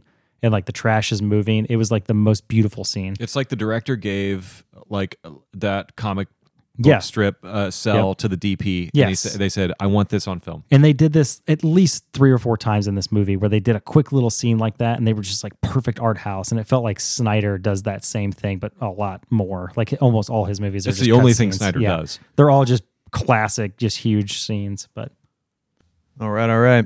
This is Critical Mess. We are talking about Blade. We are sponsored by Old Elk Infinity Blend. Damn it, it's good. Damn it. It's so good. I thought you weren't going to cuss when you did their... Shit. I'll still mark this as the not profanity. Yeah, appreciate that, Chris. What's All right, profanity? We're slow burning. So, all right, I want to bring up Blade's car. Are we past the first scene yet? Yes. Oh, wait. Sweet. Yes, we are. We're moving on. We're moving on to Blade's car. Scene number 2. Scene 2, Blade's car. 68 Charger RT. And it just sounds like butter. I love everything about Blade's car. It's you guys a have great car. thoughts? I feel like you have Blade's car. Yeah, you kind of have a similar... It's not nearly as cool as Blade's car, but it's got a similar vibe. It's got the same feel. It's got a similar vibe. Now, in the same vein, favorite classic car? Doesn't have to be a muscle car. Anything? You guys Dream come to car. mind? 68 Ford Mustang Fastback. Yeah, I mean, yeah. That's, Oh, 68? yeah. Oh, mine's 67. Mustang. Yeah, it's for sure. very close. Yeah. It's always been my dream car. I like the... They didn't make Teslas back in the 70s. I like the Rolls-Royce Phantom in Indiana Jones and the Last Crusade that the Emperor gets. No, that's a good answer. That the Good Nazis had? No. Is that a classic car? Yeah. No, yeah, that's allowable. It's more classic. Okay. I like that car. I love those early 70s Cudas, those Barracudas. My goodness. Those are Great. beautiful cars. Okay, next slow burn topic. Would a movie these days ever have a character named Karen? That name comes with so much baggage now. No chance. No Karens. No more Karens. No more Karens. Poor Karen. Okay, the cadaver scene with Quinn when he's all burnt to a crisp. I thought that was a great scene. I thought that Brilliant. had great tension. Everything about it was perfect to me. Yeah. You guys have thoughts on that scene? I just think her ex-boyfriend, you said the word goober before. What a goober he was. He was he was great too. He was like, I was like, who is this like Noah Wiley mixed with Breckenmeyer mixed with Michael J. Fox, like schmuck. It's oddly specific. We're talking yes. about the burnt character, correct? Those names just came to my mind. No, I'm we're talking about her boy. Not her the boyfriend, ex-boyfriend. but we were Yeah. talking about the scene where. Well, but that isn't. Aren't we on the same scene? They're both in the scene. The yeah, it's the okay. same- yes. Also, that scene ends with Blade getting shot at by the cops and spinning around and saying, "Motherfucker, are you out of your damn mind?" That's a great. it's a one great of the line. best lines. Yeah. Yeah, that is a great line. And Brian, you brought this up earlier, and I said I promised we would get to it in slow burn. Oh man. I love how the police are just blasting at Blade while he's holding what appears to be a hostage. These trigger happy cops. And especially the guy with the backwards hat and the assault rifle. Every 90s film with police gunfights needs the man with the assault rifle and the backwards You hat. know what the only thing he didn't have was a toothpick like Palermo. Oh, on right, he needed the Negotiator. toothpick. We've brought Yes. this up before. He needed Right. a toothpick. Right. Yeah, Or those cigarette. cops just opened up fire on this mystery person who was carrying an innocent hostage. They're all just trying to kill them all. And they were just blasting. oh yeah. They were just You even had the blasting. guy with like the sight, and he's like just like zoomed. He's opping this. The these 90s were a fools. different time, guys. What if they were familiars? Ooh. Because later in the film, the familiar is a cop. Hot take. Yeah, that's a hot take. There you go. I don't know. But They all were- of them, that's they do there say are quite a several few of times they have the police. They but were you also gotta figure- they were Yeah. behaving like Yeah. familiars, and Yeah. you're Yeah. right. They own the police. Ben, Yeah, you that's cracked a the case. great point, Ben. Maybe. I like that. We retract our slow burn, our previous. But you got to slow figure. burn. But all of them are familiars. I don't know. I like it Yeah. though. I like it though. It's I still like a good it. point. Maybe. That's still a I good buy point. that. Yeah. 73. Yeah. Stop. All right. Okay. Slow burning. Kris Kristofferson as Whistler. A plus. Oh, yeah. Perfect side character. Heavy smoking, heavy drinking, cancer addled, unkillable weapons genius. 100%. That is what I want in my side character. It's everything I want. He in was my side made to character. play this character. Did you He guys was. catch little fun fact there as well as when he gets hit by the train or disappears at the train scene, and then he just doesn't come back until later, right? Yeah. Blade's like, yeah, Whistler can take care So of himself. that was supposed to be his death scene, and then they rewrote him back to come into that mid shooting.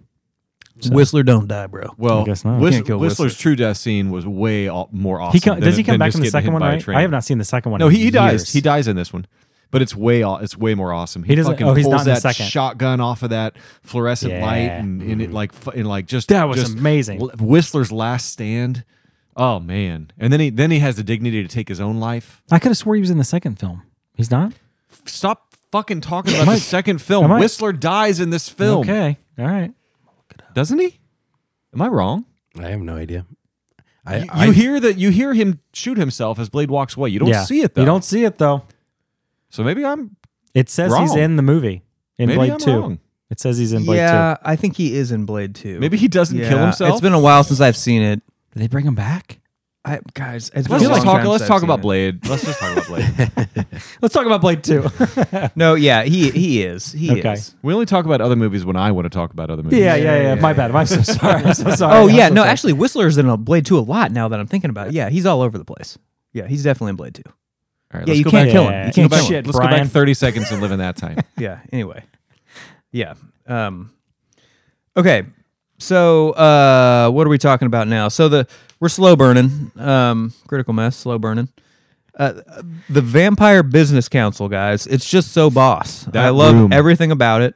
That room is amazing. I need a whole film The about VBC? it. Yes, I want a whole film about the Vampire I Business agree. Council. Udo Kier is the best vampire. I mean, he's amazing. Yes. And yeah, I love that scene. Yeah. Everything about it. Did you guys catch the little set design of the chairs? No. So Tell in us. the back of the chairs, it's because they're old school vampires, and Dorf is not. He's new school. So the old school vampires, the chairs are the black. They're outward angled and then they're curved backwards, so they all look like they're wearing the old school cuffs from the capes of old vampires. Oh, that's cool. Interesting. Yeah, I Oh, thought that that's was fun. great What a set nice design. touch. What Yeah. a nice See, touch. this is why we need a Grizz's Corner, because Yeah. we're there now. I'm throwing it in there every so often. I like you know. Mm-hmm. I love how when he wipes the blood, he feels for some reason Euphoria. It's like I'm a sassy bitch. Yeah, That's what I think. when he Totally. wipes- So we're He's like- talking about the scene at the end where the big dropule of blood lands on Stephen Dorff's forehead, and he like wipes it down, and he's like, No, he doesn't wipe it down. He wipes it up into his hair and slicks it back. Oh, so good. Anyway, that's the context. Well, speaking of Mr. Dorf, rate his performance in this 10 film. out of 10. Wow. I go 8 out of 10. He It's is strong. who I remember. He's better than Whistler. He's Yeah. better than Blade. He's better than anyone else in this movie. This is who he was born to play, if nothing else. Stephen Dorff was born to Is play he this in movie. any other movies? I wouldn't know. Honestly, I wouldn't know. He is in plenty of movies. He was in the blue cigarettes. Bro, are you commercials. telling me you haven't seen Deuces Wild? Nope.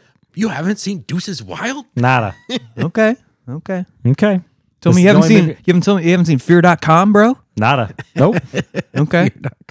All right. Like I said, I think this is his Anyway, only he's been film. in some movies, bro. He's only been in one. It was this one, 8 out of 10. Who Maybe else? 9 out of 10. Who else do you even cast? Like He played it that's, perfect. That's such a smug, and the way he says "fucking," he's never said a G at the end of the word "fucking." It's just "fucking." Like Yeah. he's a great cursor. He was born for this role. He was born for the role. I agree. He absolutely killed it. I mean, I guess I'm gonna give him a 9. I mean, I should give him a 10. I guess He's what I remember from the movie. Yeah, he's really 25 good. years on, he's what I remember. And he's very nuanced. Yeah. He's an interesting, and we're gonna talk about that a little bit more. But, okay.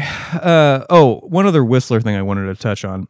The way when he's filling up the car, when he's filling up Blade's badass Charger, and he just dumps gas all over the car while he's filling it up, and then just lights up a dart, right while he's just spilling gas everywhere. Whoa. Like, I never noticed that until this last I viewing. didn't notice it. I didn't even never see noticed- it. He's dumping gas all over the car All and over just it, yeah. literally lights a cigarette. Yeah. And He's just got a death wish. immediately. I love it. It's just so cool. I'm dying of cancer. I don't care. He doesn't give a fuck. Okay.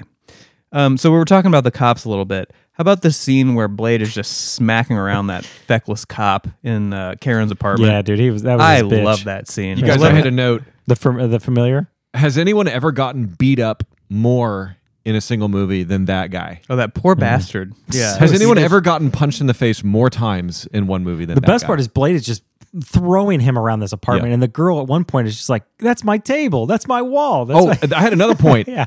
Blade's just completely destroying Karen's apartment Yeah. right in front of her, just Yeah. destroying it. Yeah. Anyway, doesn't care. I challenge you to show me somebody else who just it's not even a 2-sided fight, just The somebody that disregard just for human gets life. their ass bullied, start to finish. And in he's the film. bullied. I think that's a good way to put it. Makeup is always putting cuts on him because he's literally been bullied in whatever scene he's in all the time. Okay, slow burn. So we skipped an earlier segment, right? We flipped the script, which wasn't egregious here. We apologize. But we also thank our sponsor, Old Elk. Nice. And so I want to do a very quick flipping here. And if you guys want to pile on here, please do. But I rated this movie super high. So I'm just going to say a couple of very quick things that were part of my slow burn here. I hate when movies say, forget about what you've seen in the movies. I hate when movies do that. And Blade does that when telling Karen like what works and what doesn't work on vampires. And then all the things he says works are things that you've seen in the movies. Right. Yeah. Like, yeah. oh, garlic. Yeah. Like, not crucifixes, but garlic. Yeah, garlic was a big one. Also, he gives her that spray, and she just goes, "Shh," and it just destroys the vampire. Why doesn't he They just do that? explode. Their head explodes. Right. Why doesn't Yeah, he just why doesn't do he just that? Why is he refill a Windex wasting bottle? Like, Yeah, yeah, like It's just not nearly as get fun. get a super soaker and just like Oh Yeah. man, that would have been sick I mean, for it's the not 90s. a terrible point. Okay. And the other thing that I thought was, I did think the end was a little bit maybe too tidy. Now I'm not talking about kind of the epilogue in Russia. That part was awesome. Oh, yeah, Great. I love was that. really nice. Absolutely loved that. I loved that they put that at the end of the movie. But kind of the end when they're standing on top of the building, and Grizz, you alluded to this earlier, and I said we were going to get to this in slow burn, but there was an alternate ending shot for this movie. Yep. Where they get to the top, to the roof there, and they still kind of have their same, Karen and Blade have their back and forth, but then he kind of looks across the way, and Morbius is standing on top of another building across the way, kind of giving a menacing look to Blade. Yep. So anyway, obviously they didn't include that, and I actually think that would have been better. And they kept the name Morbius out. It was just people were supposed to assume that was Morbius, I guess. So I guess, yeah.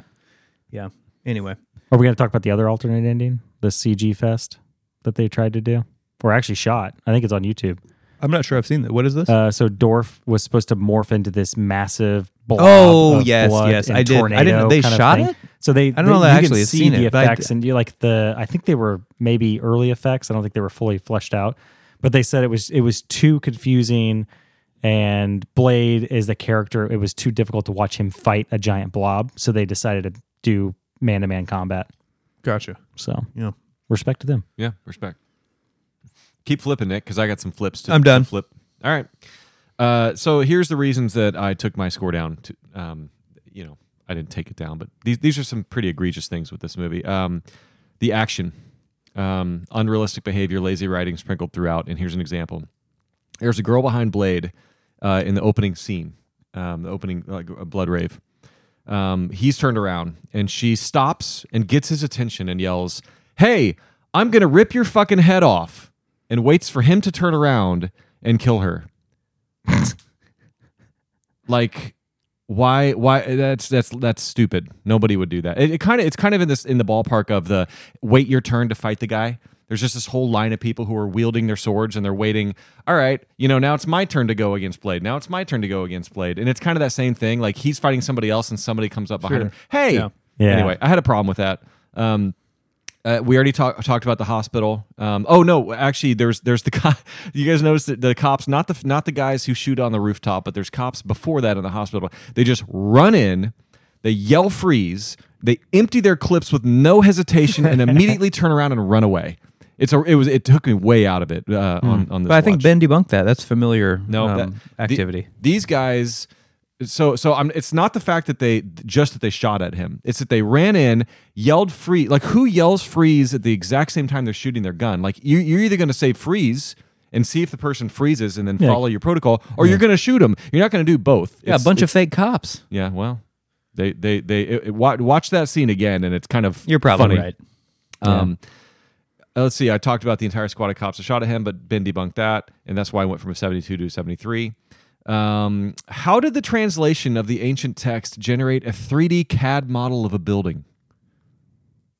You guys remember that? Classic 90s. His little computer's like running and it's like translating, and then all of a sudden he's got this like super in-depth like 3D CAD model that he can like see this. Like what made that? It just was there. Well, like, they had the temple as an example of. He just didn't know what the temple was for. So No, he no, used that, like, the script to translate what the temple was for, figured it out, then used the temple to make a 3D rendering of like how this would actually go down. But what do you have, like some kind of like rudimentary like Photoshop like thing that made like I that? said, It was classic 90s technology. Yeah. Computers. And then so and then the other one I had was the fight sequences were uninspired. I guess I'm sort of, I don't know, spoiled by John Wick, but so I guess my thing was kind of like some of that lazy writing with the action, and that's it. That's my flipping.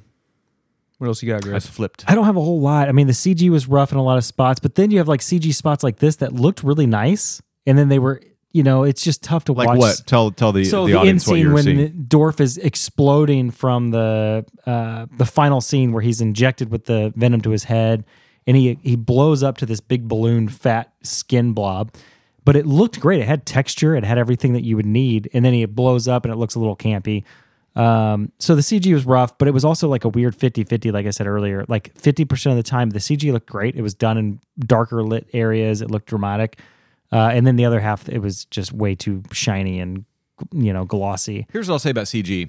They did the best they could with what they had. Absolutely. As long as 98. As long as 98. it's creative. Yeah. And I think the CG It was in this, very creative. The CG in this movie is very creative, and and I'm not going to dock it for the fact that they only had 25 years ago computers to make it. Yeah. And knowing that I rated this a 78, the hard part for me was the tone. Weirdly, the visual tone was brilliant. It looked beautiful. It was really well done.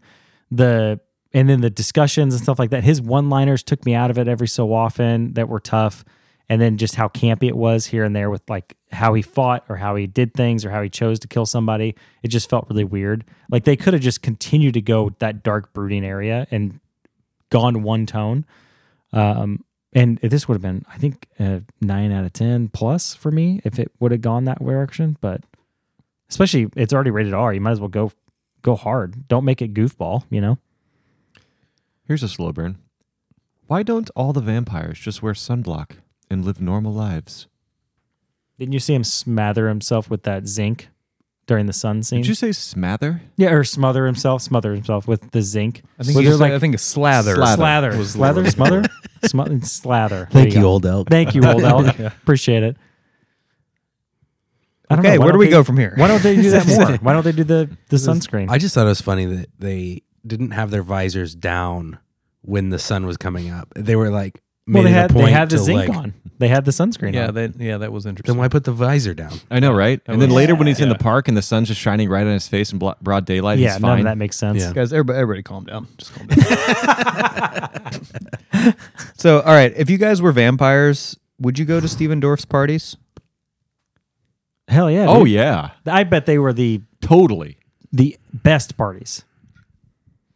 Cool. Yes. Cool. Me too. I think we, dare I say, could have seen a little more skin in this movie. I don't know. You know, Brian, always looking for more skin. Sorry, not This sorry. guy. YOLO. Okay, we've touched on this a little bit, but I think I got, especially this is for you, Grizz. I love the sort of just the vampire aesthetic in this movie. How everything is so clean and stark and minimal and white and pale colored and it's just so good. Like I love how everything is just so I don't know. Those are the adjectives. Minimal, and clean. Yeah. What's funny is they showed that the whole film had that blue tint. It was blacks, blues, and pure whites. Like it was just super clean the whole movie. In red. Yeah, red, and then of the course. spots of red. Yeah, the drops of red were just perfect. They felt like a comic book. The thing that also I have to note is just the differences, because it all looked the same, but the differences in character of the old school vampires versus new. I already talked about that. But Dorff, he had the same white, crisp, clean look, but he had the button undone. He had the shirt that looked disheveled. Like it was like the cuffs were open versus the old school vampires. They were all the way buttoned up. They had suit jackets, Yeah, they right. had suit tie, Yeah, everything. very intentional costumes. Yeah, it was Totally. really. I love the costume design. Remember when Blade slams Quinn's head against the speeding subway train and it tears half his face off? Totally. What do we think the passengers on the train thought when they saw it from the inside? They were cardboard. Did you see them? They were cardboard cutouts. You're missing the whole point. I know. They weren't real people, Brian. You've completely My derailed and answer, missed the whole Brian, point. is oh, Blade. Not again. That's the I mean, perfect let's, answer. let's look at any time Blade goes out in public. If you saw somebody in a full-blown black trench coat with a blacked out, I'd be like, armor there's underneath. there's Blade. There's Blade. Yeah. There he is. So how about that gigantic fat vampire Pearl? Oh man, I love that scene. that was great. I love that. I love how uncomfortable and sort of morbid that It was scene disgusting and uncomfortable, and I really credit the movie for having that in there. It's I very do creative. too. I Did you do guys too. notice that he lived in a refrigerator in the back of the building? Like the ice box? Like when Oh, he went yeah, through yeah, the building, yeah, he lived yeah. in the ice box. Yeah. So he's, So And let's just Pearl is in the Vampire Archives, which is behind an unlocked just Yeah. refrigerator door. Yeah, I know. It's. I feel like there might have been at least a 4-digit pin on that door, but regardless, we're down here in the archives. Yeah, Pearl was, and boy, how disgusting was it when that UV flashlight was getting shined on so Pearl. good. I love that. Can you And imagine it really, the smell of that room? Oh and man, I thought I said this a little bit earlier, but I thought that scene really developed Karen's character. I agree. I totally agree. She's because kind of Blade comes out. He's like, "What the hell did you Yeah, do?" he And just she's fried like, this dude. She's like, "He moved," Yeah. And I agree. I love that. I love everything about that situation. That whole scene. It's world building. It adds so much without. Well, it does a lot, but it doesn't have to say a lot. It's like who is this person? And I love that it's practical. It reminded me a lot of like John Carpenter's work. It was very Sure. body Yeah, horror. yeah, Like, yeah, yeah. I think so. Yeah, I kind think of like you're right. very realistic horror movie Yeah. looking. Agreed. Okay. It's very silly, but the way that Whistler just busts into the archives, we're kind of talking about that scene He blows out that wall. Blows the he wall. blows out the wall to kind of save Blade and just sprays everyone down with that machine gun. Yeah. It's so but it's so satisfying. Yeah, it's very also, satisfying. I have no problems with that. I love every I really don't part of either. that. And also, there's a little funny aside in that scene. Blade is just kind of standing next to Steven Dorff's girlfriend, and he just punches her in the face for like no reason. He's like, he doesn't need to at all. Yeah. He just punches her in the face and flees. It didn't make a lot of sense, but anyway. Okay, I want to talk about Quinn for a second. I just thought he was a really great character, and I love how he was just Blade's sort of like whipping boy Quinn was throughout great. the movie. And I loved how they were kind of a foil, too. He was kind of a foil, like a total kind of opposite of Blade in many ways. Not stoic, just very irreverent. clearly not very strong. Remember when Blade? They've got Blade in the archives before Whistler comes in, and Blade's up against that column, and Quinn comes up and like gut hits like 5 or 6 body shots. Yeah. And they make a very intentional purpose of showing Blade's face, and he just doesn't even react. And I'm like, what a badass. That's like fucking what's Rocky 4 when he's trying to hit body shots on Dolph Lundgren. What's He's just his smiling. name? Drago. Yeah. Drago's like, go ahead, hit me. Like it had vibes of that. You know? And Totally. And then he cold clocks him in the face, and Blade just kind of looks to the side and kind of spits a little bit of blood. Such a badass. I chalk it up awesome. to Blade wanting to have that guy that lives at the end to go tell the story that he's so epic, and that's the guy that he leaves behind just to smack around a little bit and say, all right, you go run away now and go tell everybody about me. So good. Yeah, he's good. Quinn's good, yeah.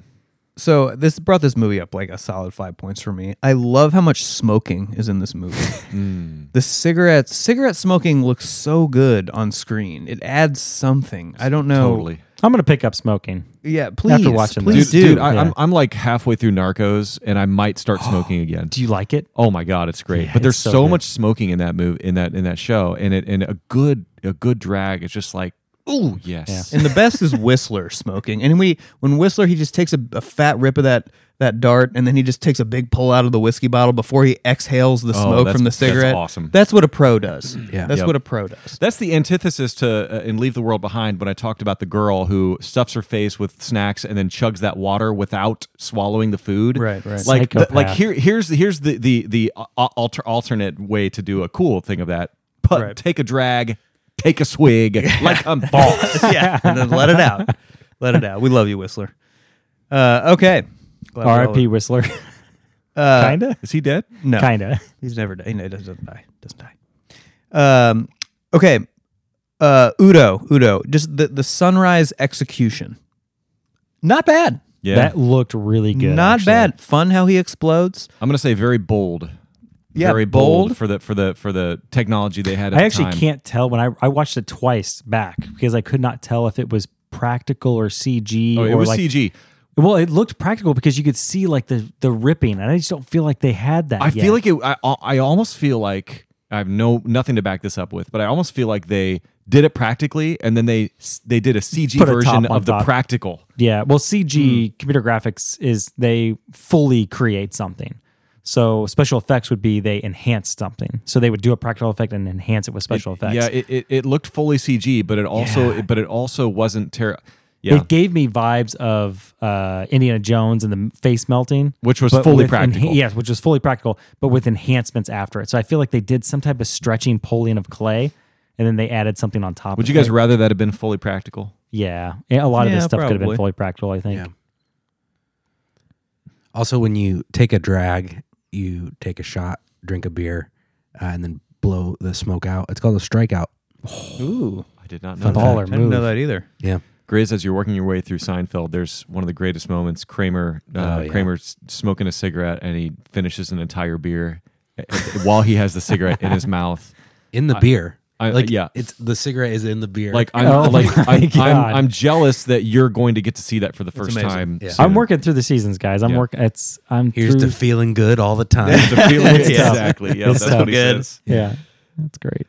Okay, so we alluded to this earlier, and now it's time to talk about it. And that's the kind of the sexual tension, I think, between Blade and Karen. And I think there's not a lot. I think there's very little, actually. Very little. Until the end. He's got more with And his I mom love- than he does with the. Well, yeah, that's a little odd. That's kind of But Karen, I like she's hot, but they can just be friends. They can just be friends, and I think that's good. And I like that. Coworkers. And the coworkers in a sense, She's a hematologist. Like it would be a perfect match. Yeah, as exactly. friends. right? Exactly. They didn't complicate the story with a love story. They didn't. They Complicate did not, anything. and I really appreciated that. And I liked actually at the very end. Then they kind of added this scene where he has to suck her blood, which is something that is It felt sexual, but it had a purpose. Yeah. Well, it's It's pretty Well, sexual. It's pretty that's the sexual. whole- that's the whole thing with pretty vampires. sexual. I mean, the neck. Come He on. finishes. Yeah, It's all I'm it's kind of, and it's the only sexual thing that really happens between them, which I think makes it a lot more intense. And it's very sort of like orgasmic. She's saying like, "Don't stop," and just the noises she's making. Yeah, it's very intentionally sexual. Yeah, and Blade's just primal scream at the end. It's that was good. And then you're ready to go. You're like, oh my God, he's about to go kick some ass. Yes, he's powered up ready. now. Blade is back. He is ready. Okay, we're slow burning. The way Frost, aka Dorf, confronts Blade with that child hostage. Remember that? You remember that scene at the park? Yeah, in the park. I found that to be like weirdly intense. And I really love. We talked about he's kind of a nuanced character, right? And how he's calling Blade an animal and a fucking maniac when he's the one with a child by the throat. Yeah. Like, I just think that's interesting. That's an interesting character. That was the only scene that felt completely out of the blue. It felt like it had no purpose to the... Like, it felt so different than everything else. He's trying to catch it had Blade. it had to set up the final sequence. I know, but also Blade says, I have a meeting downtown. And that was his meeting? You didn't want to say you're going to go meet the boss of the entire vampire cult? Yeah, I can see that. That was strange. Yeah. But... Maybe I did think it was very intense. It was awesome. And then you have ... Matrix, slow bullet. Oh, yeah.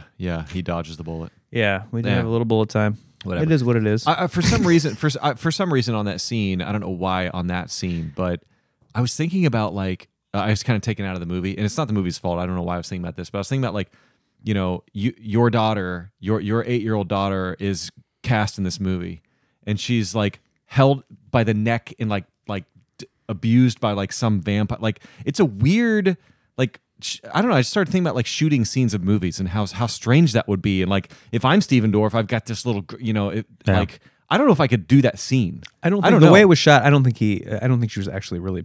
I know she wasn't, but like I know, but it's very intense. I get that. I get that. Dorff, we need you to strangle this small child. Yeah, and I've got an 11-year-old daughter. Clearly, it shows. But like, I get it. I don't, and I'm also not an actor, so I don't know how. But I don't know. I was just thinking about that, and I was like, wow, they're all playing this scene as well as they should. Funny you say that. Have you seen the latest It movie?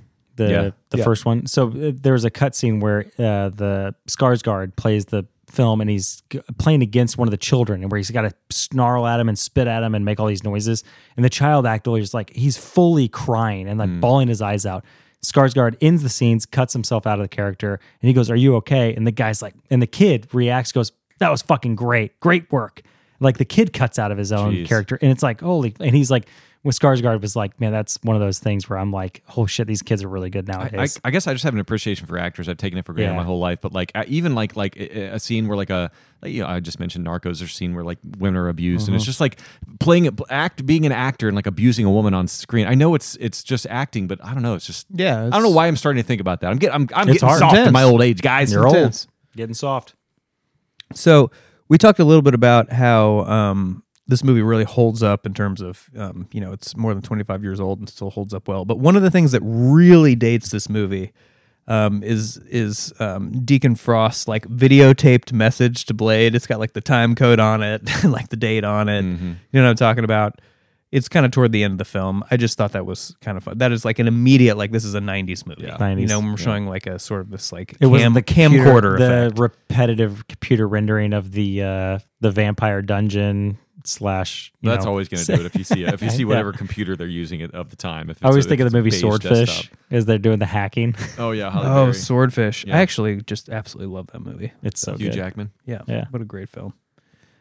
Let's talk about the Blade's sort of mom reveal thing at the end. I liked it. Not bad. I liked it. I really liked it too. A nice twist, and if anyone saw that coming, you're lying. No, I thought that added completely to the movie. Yeah, nobody saw that coming. That was a super interesting kind of twist. I think they could have even done a little more with it, but I thought it was really smart and very unexpected. Yeah, they could have explored it a little bit more. And the way Frost, once again, develops Frost's character even more, the way he uses Blade's mom to sort of manipulate him. I mean, it just speaks to the whole, like, clearly she's happy. She's living her life as this vampire. She didn't die. Like, it speaks back to the theme again. Yeah, it does. Yeah, totally. And Dorff's character is the one that bit her in the comics as well. I don't know if he mentions it in the movie, but he's the one that turned her. Oh, yeah, no, it does mention that in the movie. Oh, it does? Okay, He does say that, yeah. So this is Critical Mass, sponsored by Old Elk, and we're talking about Blade. and we're slow burning. And this is a final sequence. Seriously, a good final sequence. Like, I hate the final sequences in superhero movies generally, but this blood chamber night temple thing is cool. It's the type of place you want to have kind of a final showdown. And so many times these superhero movies, it's just a good guy and a bad guy just punching each other on top of a tall building, and it's just like, And we didn't get that here. We got a cool set design, and I appreciated that. You've not watched a lot of superhero films. I haven't watched that many, but I did watch the first Avengers. They're not on every top of the building. It seems like they usually are just punching each other. Isn't that what happens in Iron Man also? I've seen a lot of them, and that's 100% of the time what they're doing. Yeah, pretty much. In whatever multiverse they're in, they're doing that. Okay, Karen's ex-boyfriend. I thought he was great, guys. Especially that scene when, in the end of the movie when she gets thrown down in that pit. And he's like, Karen, do you have second thoughts? I had no clue who the fuck that guy was. You didn't? No clue. I was like, wait, what? I was like, oh yeah, okay, the boyfriend from the hospital. Okay, great. But I was just like, why? Why bring him back? It was a great callback. Yeah, it was a good callback. Yeah, Strange. in the way I thought he was like kind of screaming after her, and it was like it was actually kind of creepy. And I think to that point, right? I want to make a quick slow burn point about tone. I think this movie balances tone excellently. There are some legitimately sort of creepy and unsettling parts of this movie, and that is one of them. And it's a vampire movie after all, right? It should have those kinds of moments. But it balances those kind of moments really well with like action and dark humor. And for me, tonally, it just feels perfectly in balance. And that's just me. The other vampire movie we've done on Critical Mass did not have this type of a tone. No. What was that? Greatest Showman? Yes, exactly. Okay. Sorry. The pit is so easy to get out of. I know, it's a little silly. And he's like, sad I liked you. And then he pushes her in. I know. And she just slides down into a 6 foot deep I hole.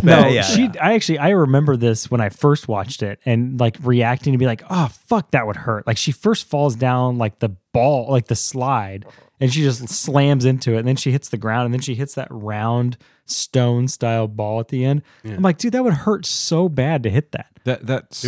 That sandstone ramp she falls down looks just like that level in GoldenEye, the temple. Yes, it does. Yeah, it does. Yeah, very good. And also just while we're on the final scene, I love how bad things get for Blade. It's a very good all is lost moment, right? As he's getting strapped to that kind of thing where he's getting his blood drained, which Brian, you pointed out was ridiculously easy to escape. But kind of that's happening. His mom, is like trolling him, right? Yeah. And he's like getting drained here, and it's like, how is this guy gonna get out of here? We know Karen's on the loose, right? But which is a totally different meaning in 2024. But it's a lot scarier now. It's a lot scarier now.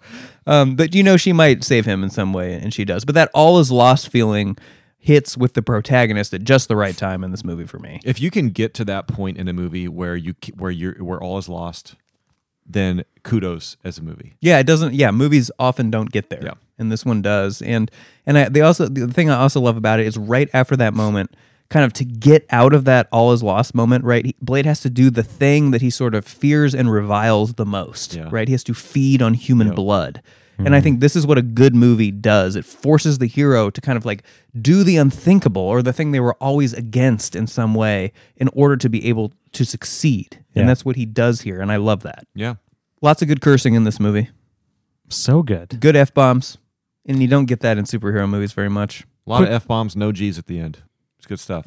Quickly, I actually I bought this on Apple TV. And so I have the 4K version. But did your guys' have in the final scene when he cuts Dorf in half and he flies up and his blood body comes back together and he turns around and he's like, what the fuck? Was that silent or did he actually say silent? It was silent. All right, why was that I remember silent? that from 25 years ago. Well, really? It's funny. He's like, okay, because that's when someone that was realistic. Yeah. Okay, so I was like watching. I was like, wait, it looks like he said it out loud. No, it doesn't look like he. He just goes, what? Yeah, that's just like I do that all the time. Yeah. Like in traffic, I felt like the way he enunciated it wasn't like a soft. For our listeners, Nick. Yeah, sorry, I guess we're not on video yet. Yes.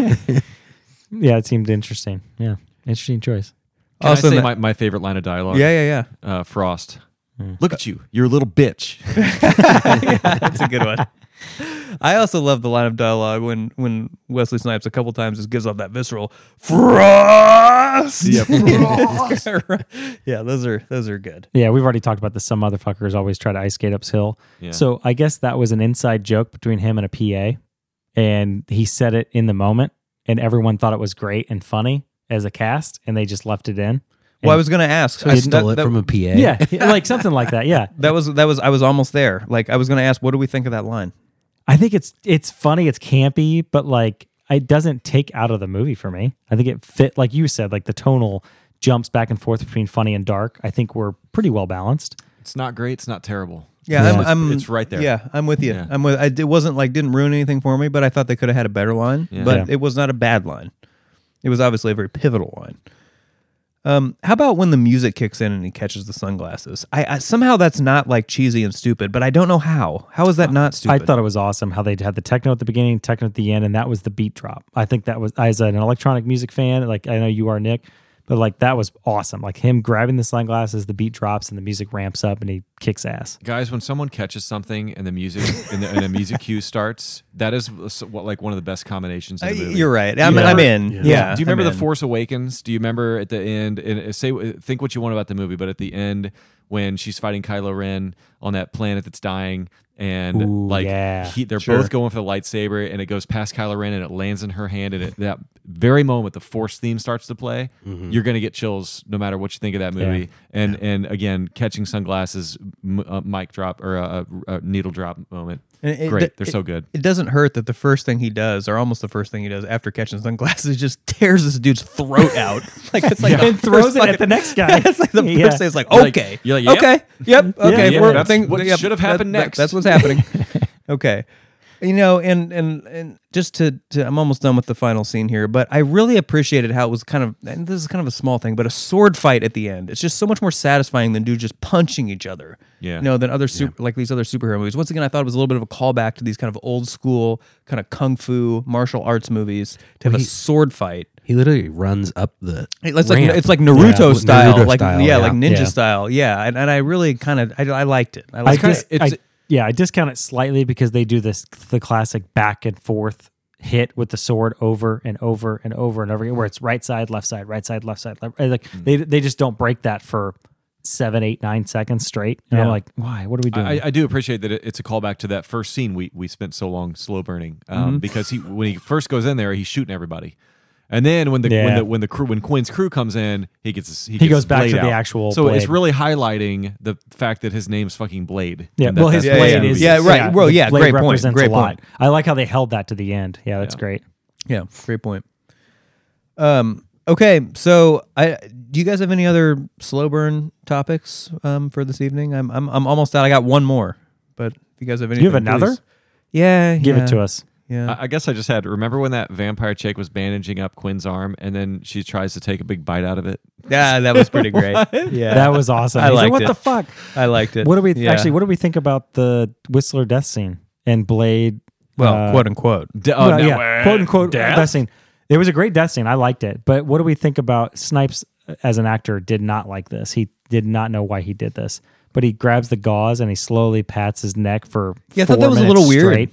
I thought that was a little odd. I was wondering, like, when I rewatched, I actually rewound it and rewatched it. I was like, was he just looking for bite marks to confirm? See, I thought that too. I was like, And what are that's you the doing only here? reason I thought of this, but I guess he hated that idea. He was like, Yeah. why am I continuously patting while he has this long dialogue scene? I totally agree. Yeah. I noticed that. I also on noticed that. second watch, I just chalked it up to he's looking for bite marks to confirm. I also had that thought. Yeah, but that's it all was I got. still weird. It was still a little weird. Yeah, it was weird. still a little off. Yeah, I'm with you on that. Yeah.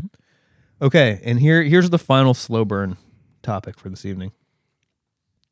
Do you guys know there's a new Blade? There's a reboot on the way in 2025. Marshall Ali, Mia Goth. for the last 4 Mahershala years. Ali, yes, and despite being in that shitstorm of a film that we reviewed in our last episode, I generally like him, so I'm optimistic that this is Mahershala gonna, Ali. yeah, that this is going to be good. Fucking Mia Goth is like top top tier. Yeah. Like I don't know what she's going to be in this movie, but I'm watching her in any movie she's ever going to be in. Yeah, she's amazing. This could be good. As an This could be FYI, good. they teased this Blade movie with his voice as they picked him, they selected him as the next Blade, Mahershala Ali, in 2019, in Eternals, which is a Marvel movie. They teased him at the very end with his voice, and they said, "Hey, he's coming as Blade." And it's been in production hell for 4 straight years. So they have no clue what they're doing. I'm going to watch it just to see how terribly it fails compared It's going to to this be Blade. rough. Better be rated R. Yeah, If it's I not don't better, think it is. I don't think it is. I won't watch it No, if it is. you know what? I won't Yeah. watch it if it is. I think Yeah. that's probably what they're fighting about in They in got to the be production. Yeah. Yeah, because if it's I'm not sure rated there's R, got to no. be something like the studio wants it to be this. Yeah. and wants to fit in with the MCU. Marvel setup. And then what's funny is this. This is what what everyone else wants it to But be. you have a built-in audience of 40-somethings who, are going to go see it, who all remember Blade. I mean, But you also they have- don't It's not worry about money. profitable. But you also have a built-in audience of 500 million people or a billion people wanting to watch a classic Marvel movie. So but it's a like bunch of those people are going to still see it, even if it's rated Yes. R. Yeah, Plus yeah, the yeah. other audience of people who would never step foot Yeah. in a Marvel movie anymore, myself included. So Yeah. This is all about integrity. they versus would money. rather shit on us than they would, shit Well, on also, a mass. Marvel at its current rate is going down. Oh, Yeah. Marvel's Oh, for Marvel's sure. totally. And so- Marvel and They have Disney are- peaked. They're at They the have end of And so like the idea that a movie like this could be made, makes sense because they got to save something. 5 years you know ago, what I they mean? never would have made a radar Blade movie. In a couple years from now, I think they might. I Right. think as they've kind of gone downhill the last 5, 6, 7 years with film, I think they're going to try to ramp back up because all of their audience has grown for the last 20 years. They've been doing this 15 years, and they're gonna realize, oh shit, we have a larger audience, a bigger audience that cares about it, that are gonna want to watch a rated R or a darker, grittier film. So you guys ready to give some final thoughts on this movie? Yep. Give them. I loved it. I think it was a lot of fun. I had it at an 88 originally, and I dropped down to 78. But most of it's really just tonal issues here and there. But man, this movie is so much fun. It's beautiful. There's so many great shots. Wesley Snipes, there is no other Blade. I think he fought to come back in the new movie, but he's way too old now. But loved it. I love the mix-up of the serum versus the vampire exploding liquid. I like that mechanism at the end. Steven Dorff is tricked by it. He thinks it's the serum he needs. Great writing there. Guys, the characters are great in this movie. Frost's personality is so fitting. He's so slick and confident. And I love, even at the end when he's like in full evil mode and like Blade like throws his sword up and he's like, nice shot. He's like having this dialogue with him. He's likable. He's a likable bad guy, Sure. Whistler's just a badass, Blade is just such a dark superhero. You'd never cross him. You're so like on his side. Like he's just a badass. Karen can handle herself. Great characters. The movie looks great. Like I said, the tone of the movie, Nick, you talked about this, takes itself serious. It's so genuine in its darkness and seriousness. And I love it. And it's just a simple movie at its core. It was funny. I watched it and I was talking to my wife at dinner and I'm like, we're going to do Blade. And she's like, what's that about? And I literally explained the entire movie to her like in one sentence at dinner. And she's like, oh, that sounds good. Like, it's just such a simple movie to explain. And it's kind of refreshing, because I had also recommended Leave the World Behind to her and I tried to explain that in one sentence and it didn't work. So, it does what it needs to do, this movie. And it deserves a 73 from me. You guys should have rated this higher, but anyway. Okay, guys, final thoughts. This movie, obviously, it means a lot to me, and I do view it with nostalgia glasses, I will admit, and that obviously colors my rating. But however, objectively, I think this is legitimately an underappreciated movie. I think, as we kind of talked about earlier a little bit, the Marvel Cinematic Universe has a much harder time getting off the ground without the success of this film, and I think that's the thing.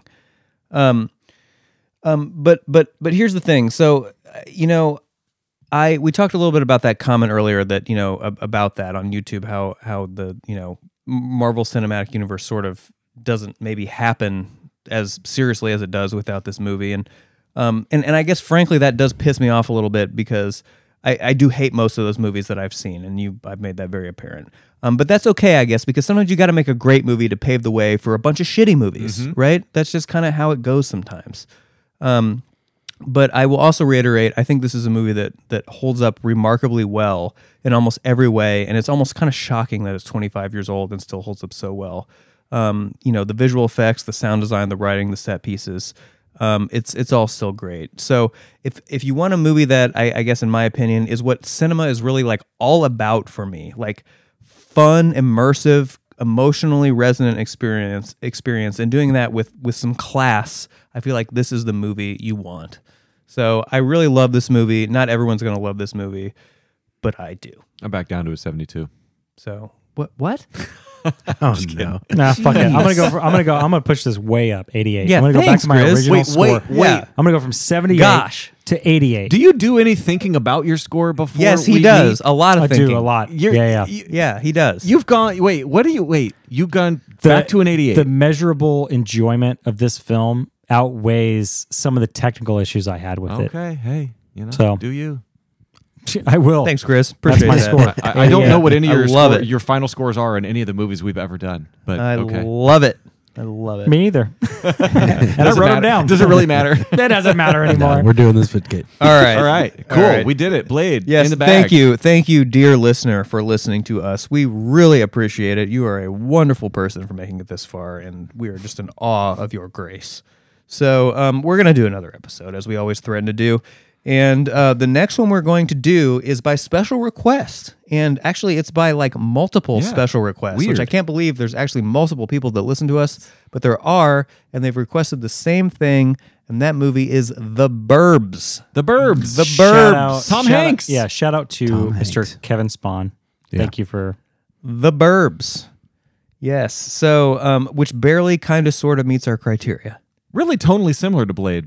Sure. Sure. Yeah. So let's go. The Burbs. You can find us at http://www.instagram.com/critical mess crew. Critical mess crew.